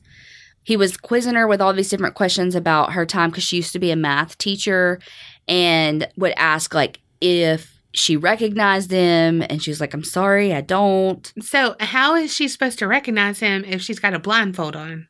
Beats the hell out of me. I guess they took it off. I don't know. Because she did say, because she had said before that when he took it off. But then when he took her into the living room, she said, he blindfolded me. Yeah. So I guess he took them off. Or like that one time that he had a gun to her. How is she supposed to recognize anyone with a fucking gun to her? Who knows? Okay. He told Mary his name was Ming Xu. He said that he had tried to capture her several times. Once he tried to break into her house using a blowtorch. Holy fuck. And, like, they found that. Like, he tried to essentially, like, blowtorch the hinges off of their, like, front door. And they found it. But just, like, replaced it and went on with their lives. Yeah. There was another... I feel like he's one of those people that put way too much thought into that and then fucked it up because it's like, this would be ingenious. This is how you do it. And then it's like, oh. So basically he's me every time I get an outfit in my head. And I'm like, this would be the best outfit. And I put it on. I'm like, why do I look like an Oompa Loompa? Yes. Oh, God. So he said that 2 days before the kidnapping, well, he didn't say this, But 2 days before the kidnapping, Mary woke up at 4 a.m. because she heard a noise in the living room. And so she went to check it, see, what the fuck is this? Yeah. And she saw that there was a man standing outside her living room window. Oh, my gosh. Well, that was him. Holy fuck. She ran to get her husband, but, when they, got back there was nobody there. Well, Ming told her, yeah, that was me. Wow. Yeah. He would later say that he actually attempted to, kidnap her or, get into their house 3 times. Mm-hmm. Because they lived at, I think it was Bethel University, in apartments at the university. Mm-hmm. Because I think her husband was a professor there maybe, but they did, all the missionary work and all that. So that's where they lived.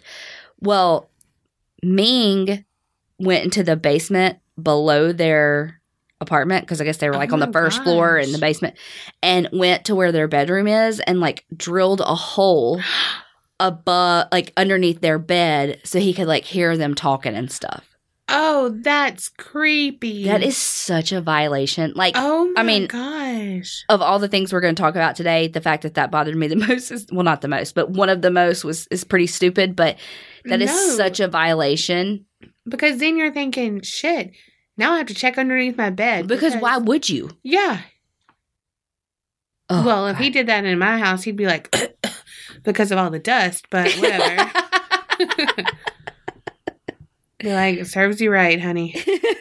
Now you have asbestosis in your lungs. Oh my gosh, that's funny. Mary said that other things that he said during kind of this interview process where he was spilling his beans, about everything he had done.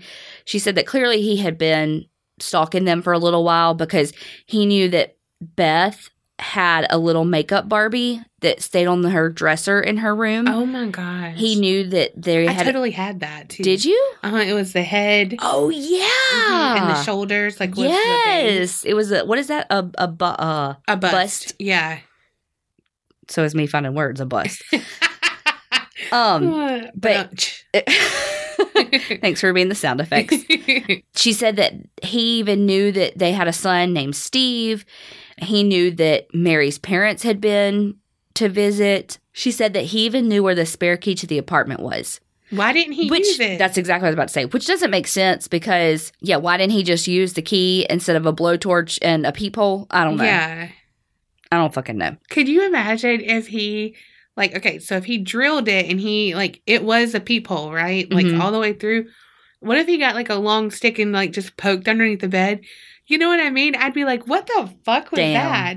Then I would be like, our house is fucking haunted. Yeah. Because again, you wouldn't see the hole. No, because, it's under, yeah, even if you're like, oh God, something's under the bed. And you look, you wouldn't see it. You're not going to think about that. You're going to be looking for something, not something in the floor. Yeah. Oh my gosh. oh my God, sorry. Now I just pictured, those telescopes or whatever. Yes. And it's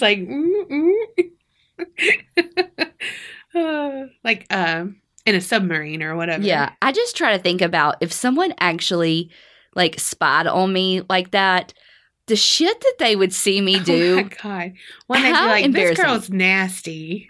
Right. Because people are nasty. You know what I mean? Yeah, when you're by yourself. Oh my gosh. One time so sometimes I keep my phone in my bra and I was huffing and puffing, getting groceries, unloading groceries and stuff. And I heard something and I had called, I think Kerri. I think so. And I was like, hello? Because, when you're by yourself and you're doing something, you're just like, oh, God, and just and you just let yourself breathe heavy and not care and whatever. And I was like, oh, God, I felt so fucking small. Yeah. Oh, my God. You've seen the real me, but it's just when you're alone, you let yourself do stuff you would never do. Yeah. Well, besides us, because we're gross together anyway. When you've been friends this long. Yeah. But, oh my God. Well, one, he'd be like, who's she talking to? Why is no one answering her? Why does this girl always sleep, is what he would say to me. Is that all she does?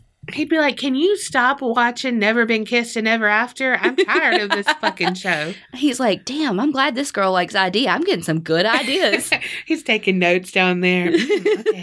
Okay. Oh, next time, don't use the blowtorch. Use the key. Oh my gosh.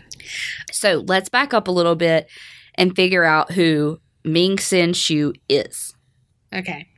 So he was born October 15th, 1950. 1950 in Taiwan. He was 8 years old when his mother, him, and his two siblings moved to Minnesota. But that's a difference. Change, right? His father... Faja. That's what I thought you were going to say. Farger? What's a farger? His father was a professor at the University of Minnesota. Like, that's how they got into Minnesota. His father actually died 3 years after they got there. But one thing interesting about his father, this is what I wrote. His father created a forest thing to understand the resources in the forest. Real detailed. The thing I was, like, actually listening to said what it was, but it's something I think, like, to track resources in the forests to see, like, what's being used and, you know, just keep, but anyway, it's still used to this day. Wow. Something good from the family, something bad from the family. Yes. So when Ming's father died, based on their family tradition, well, the Taiwanese tradition, you know, the oldest son then becomes, like, the man of the house, right? Yeah. Which I feel like is a thing here too. Yeah. So Ming was like, "Hell yeah, I'm the head of the house now." And so he, like, tried to be a father to his younger siblings, but not in, like, a let me put you under my wing and let me teach you how to throw a baseball. No, in a like abusive, type of I'm domineering, you have to do what I say kind of way. Yeah. He was very violent towards them, and he would beat them both, like, during adolescence, just because he felt like he was in charge. So when he was in his teens, he was starting to dabble in some criminal activity. Lovely. Yeah. He was, I think he was working at some apartments. I think he was kind of like a maintenance man? Yeah, like a fix-it Felix kind of thing. So the reason why he, like, was in the apartments, had access to me is kind of fuzzy because he was only 14. But, like, one thing said that he, again, was like a maintenance type man there. He worked off the books. Yeah, maybe. But anyway, so he set fire to 3 people's apartments. What the fuck? Yes. He's not dabbling. He's throwing himself right up into that shit. I know. And then, like, he would, like, throw rocks at people's cars, which motherfucker. I totally did that one time when I was a kid, and they stopped and, like, started backing up, and we fucking ran. Why are you like that? Just one time, and then it scared the shit out of me, and I never did it again. Well, good. Could you imagine if I was an adult? I mean, well, I am one now, but that's what they say. But, like, if a kid did that to me, I would be like, that motherfucker. Girl. I don't even think I hit it. I was probably like 5. Should we cut that out? No, that's funny. You're a terrible person kind of way. If a kid did that to me now, like, I don't know what I would do. But I don't either, honestly. What would you do? You'd probably be like, what the fuck was that? What'd I just run over? Well, one, I'd probably, if, like, I was in your neighborhood, I'd stop the car. And I'd probably have some kind of shit because, you know, my back seat's always got some kind of shit up in it. Like, something. Throw a shoe at him or something. Yes. Hit him in their fucking throat and be like, you fucking kid. Learn your lesson. I'm doing society a favor. I know someone like you and he fucking kidnapped somebody. They'd be like, ma'am, you need to back away. For Ming's punishment for the arson, he was just ordered to participate in psychotherapy. Oh, okay. Yeah. Ming's mom said that he was a really difficult child because he was like uncontrollable. He always had to be right. I'm like, damn, is she describing my childhood? Well, apparently so.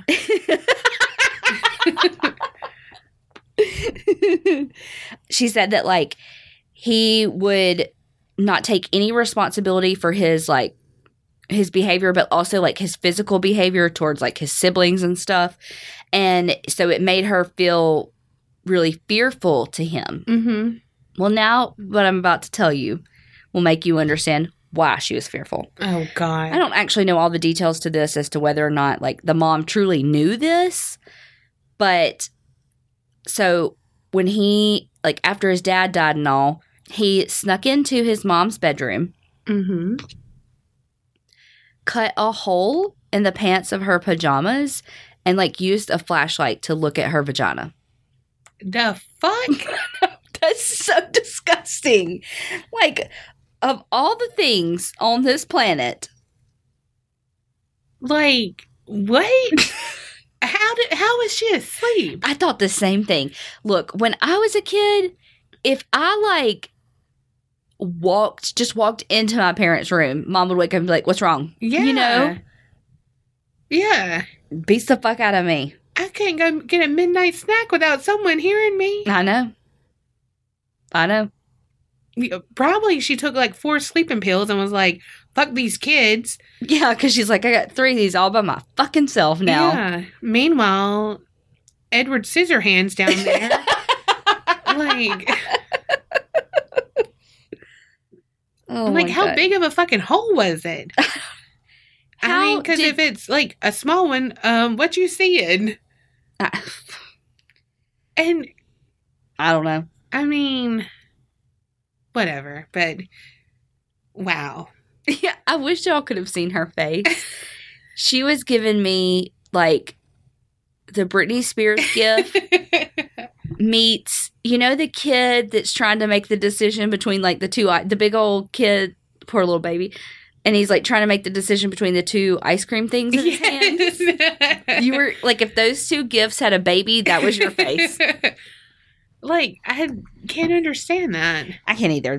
It's fucking weird. He's odd. Okay. What do you do, though? See, this is, again, number 25,000 million trillion why I don't need kids. Because what do you do? Like, how do you control that? Because, you know, if it's like, a you kid... gotta sleep. And if it's a kid that's like 5, 4, I don't fucking know. 3, 2, 1.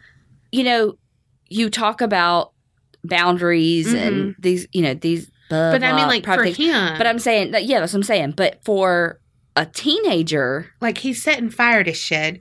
He's throwing you rocks fucking at send him to people. juvie and there's no going back. I mean, like, I don't know. Because there's... For someone like this, I really, truly, I don't feel like there's any rehabilitating. So, like, goes back to our conversation earlier. Like, even if you sent him to juvie... Yeah, it's not going to do anything. It's not going to do anything. He's going to be worse. Yes. Because he's going to thrive in that. And it's like, but what do you do? Because you can't live in this torture. Right. And you have your kids to think about. Who he is already, like, being violent towards. You know, the other kids and stuff. And so, I don't know. And I think that show, Evil Lives Here, does a really good job of highlighting, like, the torture that it is for the family to figure out how to operate and control people with these types of behaviors. And because there is no way. Like, how do you? I don't fucking know. Like, dope him up give him lots of Benadryl. Be like, you want applesauce? That's what I always had to take my medicine with. Damn. Because I couldn't swallow pills until I was like 13. When I was a kid, the doctor told my parents, like, I can't remember how old I was, maybe 6 or 7, to start practicing getting Red Hots and just swallowing those. So that's how I learned how to swallow pills. Really? Uh-huh. And there went your candy addiction. Or pill addiction. No. I'm just kidding. Sort of. No, I really am. No, I really am. Oh, gosh. Okay. So from 1965 to 1966, Ming attended Alexander Ramsey High School. So that is where he met Mary. She was his ninth grade math teacher, and he had a crush on her. Damn. Yeah, he later said, like, that he carried a torch. He loved that fire. He did. That he started fantasizing about her and would write stories, like, with fictional characters that were really kind of her. And, like, his stories, because they ended up finding them, too. And, like, his stories usually had, like, a matriarch, because his mom and Mary were actually quite similar in even, like, their appearance, and that they were both thin.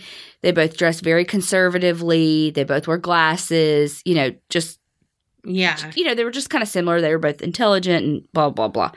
So in these stories that he wrote, it usually had a female, like Mary or his mom, and there would be basically like a sexual encounter with him in the story where sometimes it was consensual, mostly it was rape or gang rapes, and that he would do on them? Yes. Okay. Kidnap them or like hold them hostage basically and like make them kind of his like sex slave and stuff in the fantasies.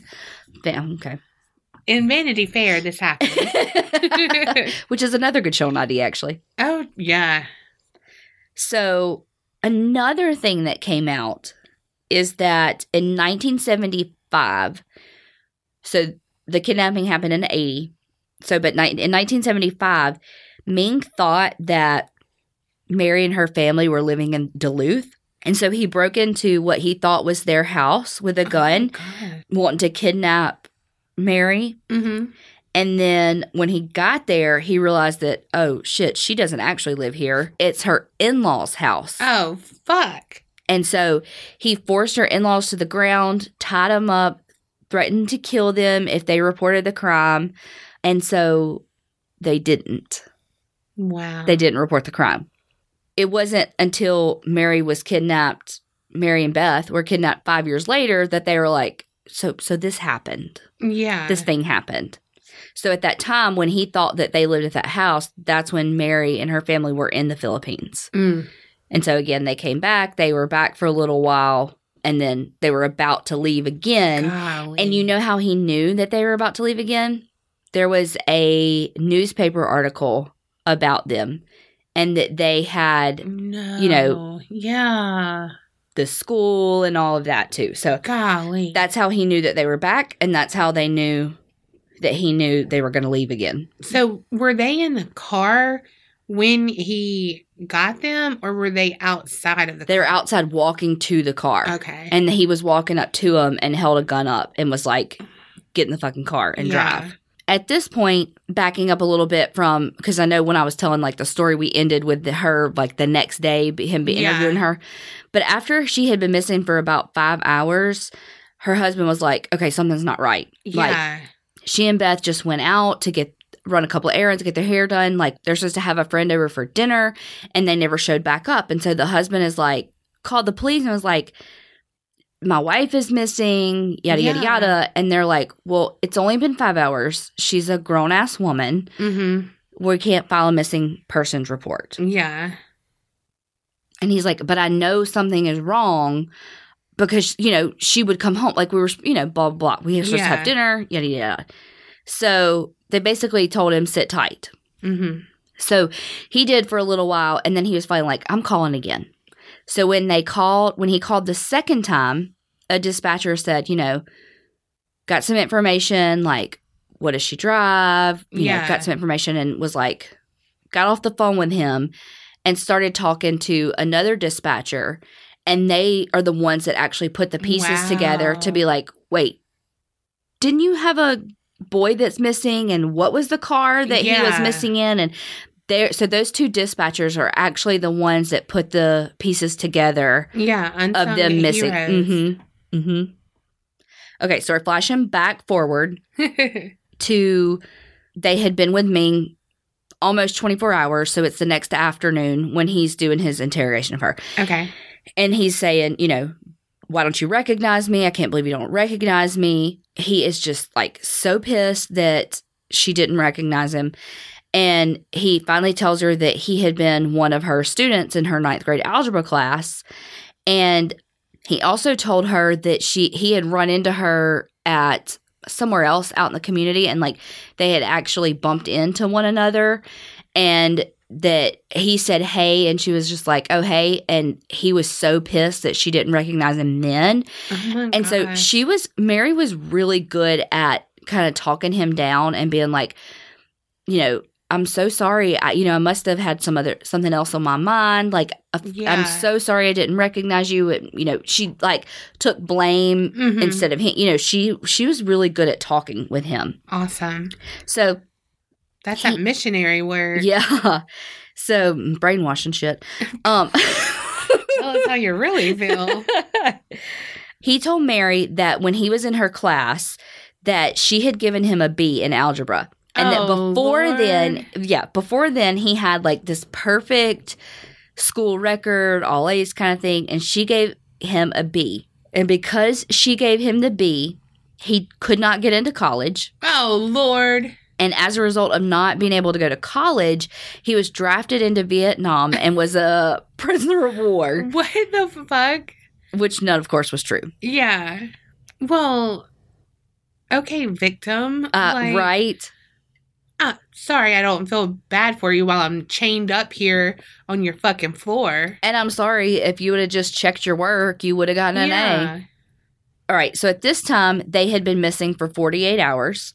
And they, had 300 police officers and volunteers looking for them. Wow. And which, of course, didn't work. Yeah.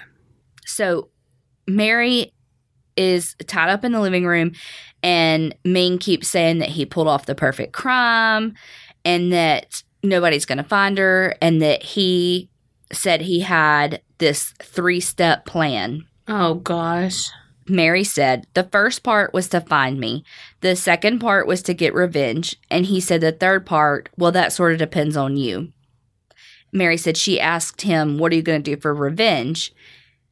And he began to remove my slacks and my clothing and put my shirt up over my face and said, I think you can guess. So Mary didn't know it, but that whole beginning interrogation and initial rape, he recorded with a video camera. Oh my gosh. She said that I think any woman who has been raped knows just the physical horror of having some person touch you that isn't your husband. She said, I had to turn my emotions off because it was just too horrible to think about. God. So this is a woman who, part of the values of her faith is no sex before marriage. Yeah. You're married to one partner for the rest of your life, yada, yada, yada. So the only person she's ever been with is her husband. Yeah. And, one of the things I was reading just was really talking about how this kind of not inner conflict, but inner turmoil that she experienced because even though it was not consensual sex, she was having sex with another man. Mm-hmm. Over time, because he had Mary and Beth for a long time. How long? I will get there. That he would multiple rapes. The sexual attacks just kept escalating, but she was able to keep it hidden from her daughter because he would pull her out of the closet. Mm-hmm. She said that every night it got worse and worse. He said to her, you have to show me more affection. And she was like, I'm sorry, I cannot do that. I love my husband and I've promised to be true to him until death. And what you ask, I cannot do. So he also made Mary write her husband a letter saying I'm okay, call up the search party, yada, yada, yada, because he was watching the news. Because he was still living his life. He was still going to work, going to the grocery store, doing his regular old life, and then kept them chained in a closet and then would come home after work and rape Mary. And just, it was just he was living this separate life. Yeah. So she had to write a letter to her husband. And so he, of course, when he got it, was like, holy shit, took it to the FBI. Yeah. Ming was trying to get her to show more affection. And again, like I said, she was like, I can't do that. And so he told her, have you ever watched anyone die? And of course, she was like, no. He said, because you're going to watch your daughter die of suffocation. And he took a big, like, plastic bag and put it over Beth's head as she was in the closet. And he was like, it takes 4 to 5 minutes. You'll gradually breathe up all the oxygen in the bag, and the bag will contract around her face, and she'll lose consciousness and die. And Beth is like, what's going on, Mom? You know, like, what's going on? You know, she's totally clueless to this. And he was like, if you're stupid enough to let your daughter die, then I'm going to go kill your husband and your son as well. And so she was like, thinking to herself, like, I'm going to lose my whole family, and I'm going to watch my daughter die. And she was like, I just couldn't stand it anymore. So she went up and gave him a kiss on the cheek. And he was like, that's not enough. And so she gave him a kiss on the lips. And then he took the bag off Beth's head. Oh, my gosh. So it's like he's delusional in that he thinks it's like he truly does think that she's going to fall in love with him. Yeah. And they're going to be like this big happy family. But then on the other hand, like, he knows enough to be manipulative about it, because we're going to talk about that a little bit later when it comes to the trial and stuff. So she was raped every single day. God, they were bless it. I know. They were fed twice a day. It wasn't until day 10 that he let them take a shower. What about the bathroom? Well, you know, it's funny that you mentioned that, because the first day, like, when he took them and then took him to the closet, like, Beth was like, I have to go to the bathroom. And he was like, no. And so she ended up urinating on herself. And that's really all I found about that, or that I know about that. But I know that at the beginning she had trouble. And, you know, what's crazy is that, like, it wasn't until day 10 that they got to take a shower, and they had on the same clothes for a long time. God. And so whenever I heard that about, like, and read that about when they were able to get different clothing, I was like, so she was in urine soaked and dried pants and underwear? Like, oh my gosh. So I don't know. But Mary said that day 10 is when he started to actually loosen up a little bit. She said that sometimes that they would just have completely normal conversations. They would talk about the Bible. They talk about God. They just talk about normal things. And like I said, he did his daily routine. He owned an electronics store. He'd go to work, come home, you know, did everything he needed to do. So around that time, you know, as it progressed, he was like, hey, why isn't this letter that I made her send in the media? Like, this is fucked up. Why isn't this in the media? Yeah. So he made her write another letter. And, like, when he had her write the letter, he got a, not really stationery, but some sort of, like, notebook that she had in her purse and made her write it on that.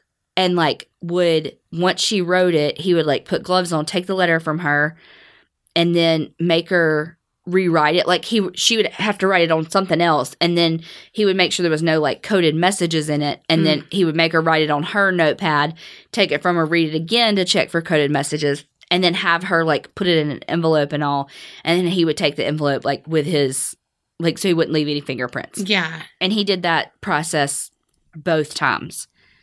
So on day 23, Ming took Mary and Beth on, like, this really weird road trip. He was like, I have to do the road trip to Chicago for, like, a business conference type thing. And so he was like, y'all are going to come with me. And so he rented an RV and, like, locked them up, you know, with the little cables and chains and all. And he would put, like, a jacket over their head and walk them out to the Winnebago, to the RV. And so he has to, like you said, have, I don't know if it was just always at in the cover of night, or if he really did have, like, a carport or a garage or something where nobody could see. Yeah. Because they were going on this trip, he was like, Mary, y'all need some more clothes. And so he took Mary clothes shopping with him so that he could get more clothes for them to go to Chicago. They used Mary's, like, traveler's checks to buy the clothes. Wow. Yeah. And so this was, like, on their way. This was in Madison, Wisconsin that they stopped to get the clothes. They, like, stopped at a Sears and then stopped at a Kmart for groceries, like, all these things. But he was basically like, I'm going to kill Beth if you say anything to anybody kind of thing. So they were in Chicago for 5 days. And while they were there, he had her call like the Baptist Union to see if like her husband had left for the Philippines. Why would he leave without her? Beats the fuck out of me. So, I mean, Ming made her call. Yeah. Yeah, I mean, I know it's not her. Yeah. But like in his head, oh, okay, they're just going to leave their sister, daughter, and mother, wife. Yeah. Like. So she called I think it was the Baptist Union. I don't know. They could be Methodist. I don't fucking know.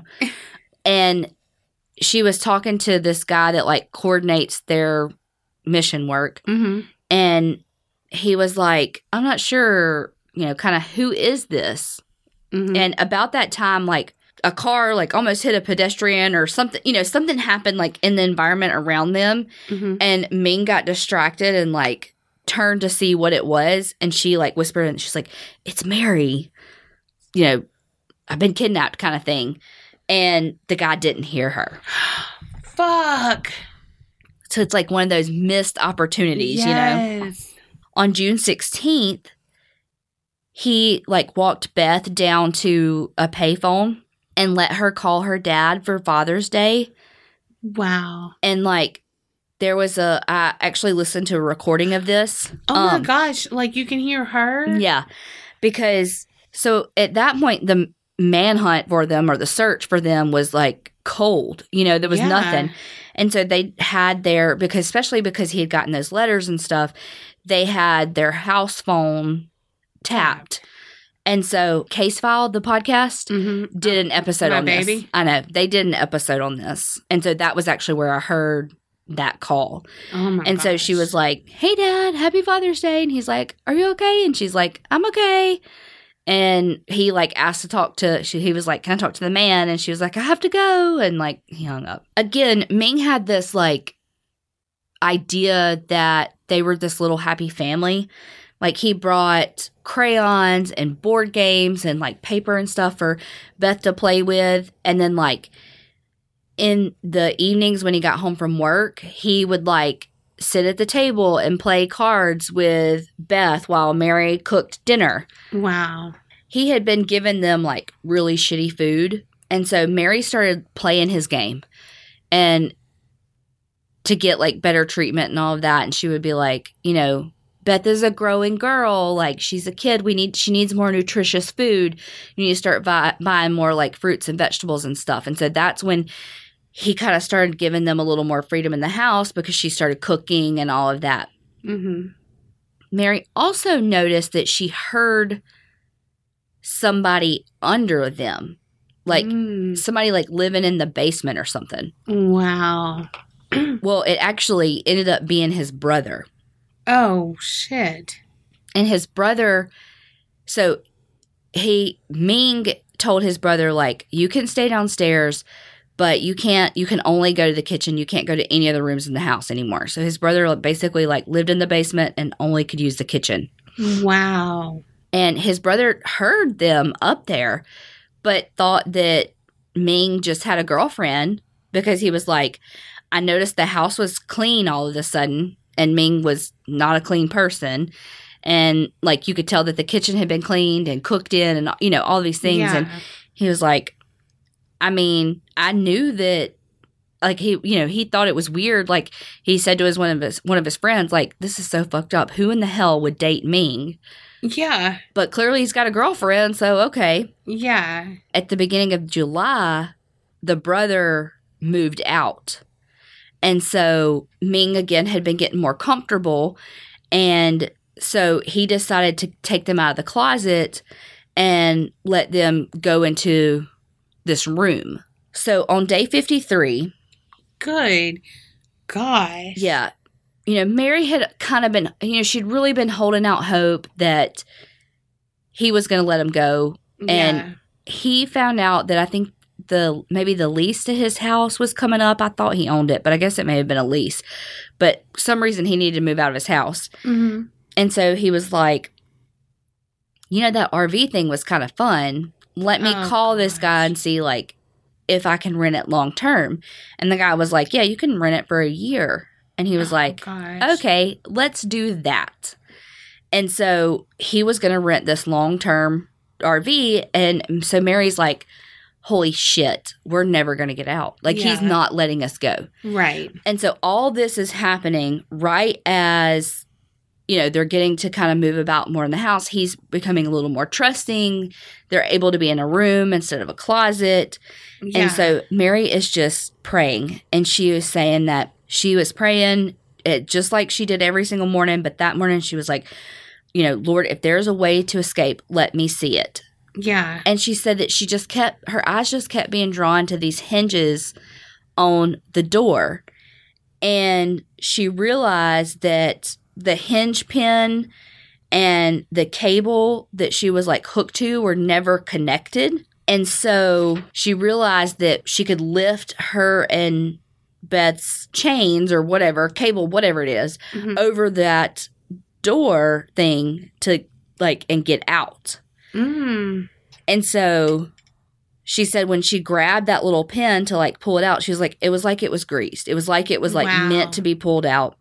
The door like tilted from the top and they just were able, she was like, she realized like, oh my God, this is it. Like, we're getting out of this room. Yeah. And so she rushes to the phone and they had gone out for July 4th. Like because he is so fucking ballsy. They had gone out to some July 4th, some shit that you do for that.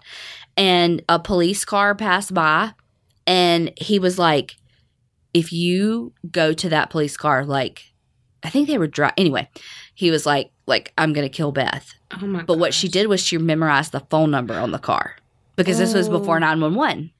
Oh my god. And so she memorized that number on the car. And so when she got over that door, she like ran to go call someone. Yeah. And Beth was like, Mom, we cannot leave this room. Like, he's going to catch us. He's going to find us. And, like, was flipping out because they're chained together. Yeah. And so she actually went back into the room with Beth to, like, calm her down, to let her see, like, no, it's okay. You know, gave her a second to not hyperventilate about the situation. Because, I mean, God, she's, like, Stockholm Syndrome at this point, you know? And so she gets her back into the room and, you know, she's trying to calm her down. They're kind of praying. They're, you know, figuring everything out. And she talks her into, like, I think she even, like, had to slap her on the face at one point. She was like, I felt so guilty. Like, I just slapped my baby. But, like, we had to. Out of it. Yeah, but we had to get safe, you know? Yeah. And so they ran back out. She called that number and she said she tried to be calm. The lady answered the phone and she was like, my name's Mary Stauffer, the Arden Hills kidnap victim. I'd like someone to come get us. And because she had also found a piece of mail before, like, weeks before with his address and memorized that too. So she had the address to tell the police. So the lady, dispatcher, if that's what you would call it then, told her, stay in the house. And she was like, he's going to come back. If you see a black van in the car, in the driveway, he's back. Don't come in. And so the lady's like, stay in the house. Well, Mary and Beth were so scared that he was going to come back. Beth actually talked Mary into going outside. And, like, they, like, hid behind a car or a tree or something. Again, different conflicting stories. One thing said tree, one thing said car. But they, like, hid out there, like, waiting for the police. Well, the police basically, like, surround the area, like, go to walk in. Like, they walk through the house and they can't find her. And then they, like, see them hiding. And so they rescue them. They had bicycle chains and cables wrapped around their waist. And they were stuck together. Oh my gosh. They were kept for 7 weeks. God bless America. So the day that they, like, escaped and called the police, he was arrested that very same day at his business. You know, he was like, the fuck? I know. There were some conflicting reports about what he did while he was in jail. One thing said that he offered an inmate $50,000 to kill Mary and Beth so that they wouldn't testify. But then another thing said he actually paid that inmate or offered to pay that inmate $50,000 to help him escape. So that's not very clear. But he did have a lot of money. Like that. I can't remember how much one thing said he was worth, but it was like $1 million or something. Like, he had a lot of money from that electronics store he owned.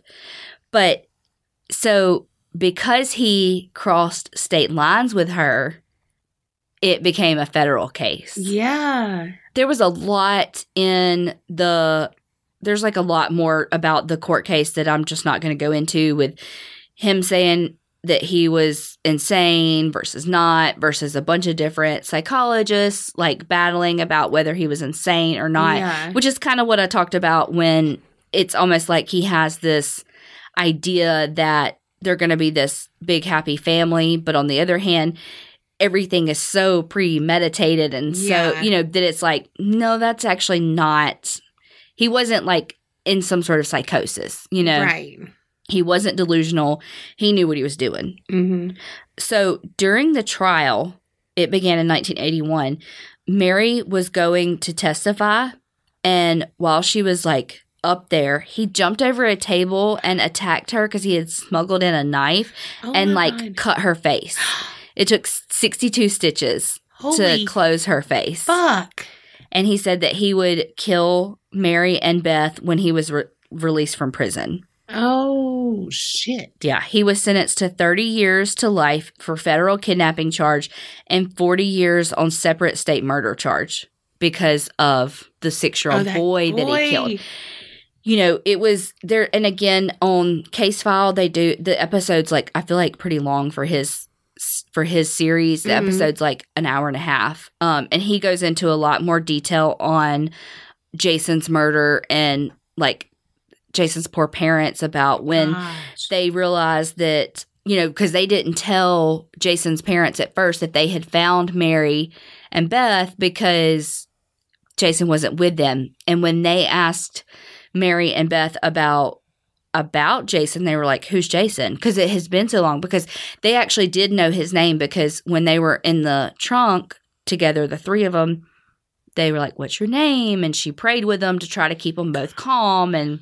blessed. She is like, just again, the show does a really good job. Your Worst Nightmare does a really good job of showing how good she was at playing his game to keep them safe. Yeah. And then I think, like I said, that Case File does a really good job at the Jason stuff too. And you get to hear that call between Beth and her dad. So he was actually in 2010 eligible for parole, but they were like, abso-fucking-lutely not. You're never eligible for parole. Like, shut that shit down. And so he is still in prison. Wow. And so Mary and Beth are these, I mean, obviously Beth is grown and they still have some, I guess, post-traumatic stress disorder is what you would call from it. But so they still have things that they work through and, all of that. But they are huge advocates and they 100% say that their faith is what got them through. Yeah. Oh, and sorry, I didn't ever even finish this thought, was that they didn't tell Jason's parents at first that they had found Mary because they didn't know if he was with them. And so when they asked Mary and Beth, do you know what happened to Jason? They were, at first, like I said, they were like, who's Jason? Yeah. And then they were like, what do you mean? Ming said he like dropped him off in that little park area thing and that he was fine, and that he just like got like basically kidnapped him and then put him somewhere else, so that kind of, I guess, becomes the thing in his mind. But no, so they thought that the kid was okay the whole time. Oh my gosh. Yeah. That had to crush Mary. I know. And then Ming really used the finding like the location of the body to his benefit to like get lesser charges and that sort of thing. And so again, there's a lot of the like back end of the trial that we're cutting out, but there's so many other places that you can hear more detail about that, But and he's even still being manipulative. He's not insane. He knows what he's doing. Abso-freaking-lutely. I mean, does he have a mental illness? Absolutely. But is he criminally insane? No. And we're experts on this. It's our 18th episode, people. Get it together. Yeah. So there is a book about it called Stalking Mary. I didn't read it or anything, let's be honest. But then, like I said, Your Worst Nightmare on Investigation Discovery, and then the case file. It's the May 6th, 2017 episode. Wow. If you want to check it out. You want to check it out. His accent. Oh, his voice. Top notch. Yeah. Pretty good. So that's Mary and Beth. Well, I'm glad they survived. Me too, I know. I'm glad you did one with a happy ending. I know. Well, yeah. Well, as happy as it could be. Yeah, and I think too, like I said, they really, I mean, obviously they're going to have issues from it. They were fucking kidnapped and kept for like 53 or 59 days. Like so obviously they're going to have issues with it. And I mean, shit, Beth was 8 years old. Yeah. But just the way in which they stuck together and overcame. Yeah. You know how some people say things happened for a reason? It's like those were the perfect people for this to happen to because they did become advocates and it didn't break them to the point where their lives were forever changed, but it didn't ruin their lives completely. Yes. Yeah. And so therefore they are able to help other people from it. So it's enriching other people's lives. Yep. And it's like, because sometimes that doesn't happen, you know? And those are the people that need other victims like Mary and Beth to help guide them through it. Yeah, exactly. That was a good one. Thanks. I mean, you did do my suggestion, so there's that. Oh, Lord. Moving on. Okay. So what'd we learn? I learned don't go to jail because shit's always bad there. Yep. Whether it's ghosts or other inmates or a warden who is sadistic. I mean, I watched Shawshank. What was it like when you went to that jail? They actually had a lot of like trade type programs to like teach trade skills. Yeah. So there was like carpentry stuff and other trades. I don't know. That's all I can think of. But truly, there's two things that stick out in my brain. Well, actually three, because one of them was one of those shops where they I think maybe mechanic was one. But one of the other things that stuck out in my brain was they had a wall of shame, and it was corrections officers who had lost their jobs and been like criminal charges for like sneaking in contraband and stuff. Yeah. And so like every day when those corrections officers, I think when they left work, they saw the wall of shame. Wow. Which I get is to hopefully be a deterrent. And yada, yada. The other thing that sticks out in my brain is that when we walked into one of the like general population like rooms where it's like all the bunk beds and stuff, there was a bathroom on the left and like it's just like open toilets and a guy was in there shitting. And like 15, 20 of us walk in and like he's like, shit, literally. And like I don't think he wiped. I think he just like stood up and picked his pants up and like got off the toilet and then like waited for us to leave. And like I'm assuming he went back, but like I'm pretty sure he was like, and pitch that off and pants up and go. God, I would have been like, what up? I gotta finish. Oh my God. I was like, that stuck out to me of just like the lack of privacy and that like literally anybody can walk in the room at any time and you're just over there shitting. I mean, honestly though, he would have been better just to sit there and be like, truly, I don't even, because I want to say when we like got back, we talked about like our experience and what we saw and what we, and again, clearly that stuck with me because that was 10 years ago. Yeah. And you remember that guy on that shitter? Yeah. And so I want to say then I mentioned it and everybody, half the people were like, I don't even know what you're talking about. Oh my gosh. Okay. Number 2. So number 1, don't do bad shit to go into jail because bad shit's there. Literally. Shit. No. Everyone's going to see and smell your shit. Nothing is coming up roses. Okay. 2, you know what, too? Again, not victim blaming, but always be on the lookout. If weird shit's happening, be on the lookout. Well, yeah. I mean, not that they could have helped it. No. Yeah. Well, I was going to say that was kind of sort of my 2, but we can make my 2, 3 that kind of go together. In that, like, if bad things happen like that, report it. Because, again, it's usually like a precursor for worse things to come. You know, that's not the word I want to say, but it's usually like, okay, so somebody's breaking into your house. Well, if it's happened multiple times, something's targeting you. Yes. If you have a home invasion where they held a gun to your head and tied you up, report that. Yes. You know, and so that's what I mean by that's kind of where I was going, which does kind of tie it. So yes, be aware and, you know, notice things, but I mean, when you're just a regular old person though, like, I mean, I wouldn't be like, oh, somebody tried to break into my house, I'm being targeted, you know, because you don't think of yourself. But it's going to be twice that they knew of. So, you know, it's one thing to find like a fucking blowtorch apparently or whatever they found, been like, okay, that's fucking weird, but then to see someone outside, someone shouldn't be there like that. Exactly. And so that, it would be like fucking Fort Knox. I'd be having, again, this is in the 80s, so they couldn't have this, but surveillance, I'm talking about now for these people. Get your Ring doorbell, whatever you have to do. Well, but the thing is, though, is that would not have helped Mary. Oh, no, I know. But you know what I mean? Like, just like what does she even do? Yeah.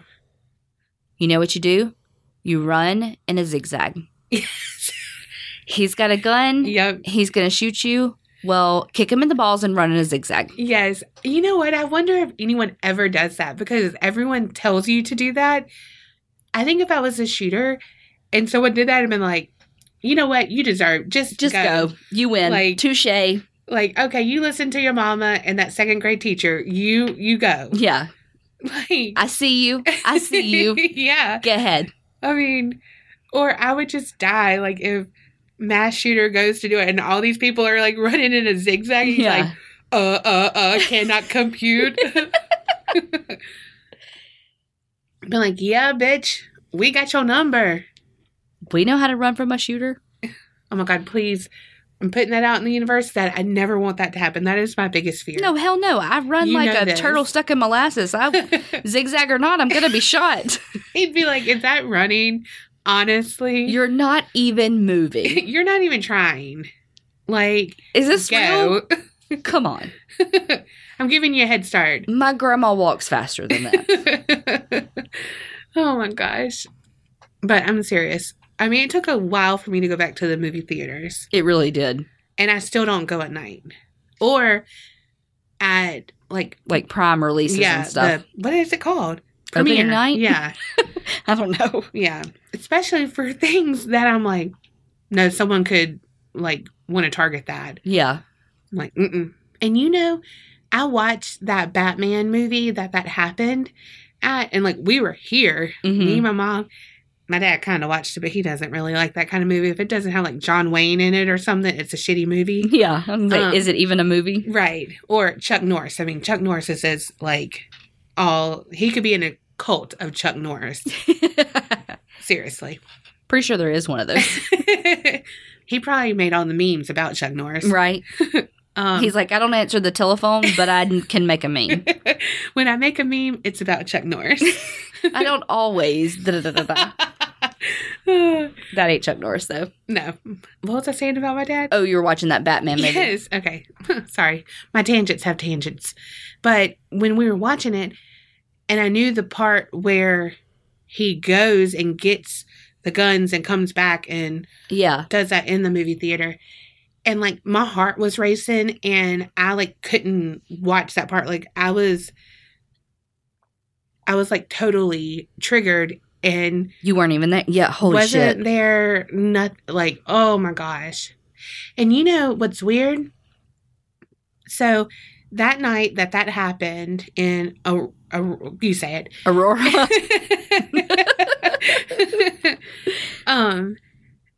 we had a midnight showing here Mm-hmm. too, and a girl got raped. She stopped at a 4-way stop sign. What? And, yes, and someone held a gun, got her out of the car, and raped her. Holy fuck. Yes, and so that when this happened, Yeah. I thought the news was going to be about that. Yeah. Because saw it on like Facebook, like our local news. And then I was like, oh my God. That's not about like, that. Yeah. No, and she had went to see that Batman movie. And I was like, I am not seeing that in the theater. Shit. Like, whoa. And so from that, lock your doors in cars. Like when you go get in your car, lock your door. Yeah. I mean, most people, I feel like, do that, but Clearly not everybody. yes, me and Marley, we're locked and loaded. I get in, hit my elbow on it, and we're gone. You even lock your door sometimes when you're not in there. Marley locks it for you. Oh my God. Y'all. We'll hold that for another time. Yes. Anticipation. For a We'll tell live, because y'all are going to get a kick out of that. All right. Remember. Creep it real and don't get scared.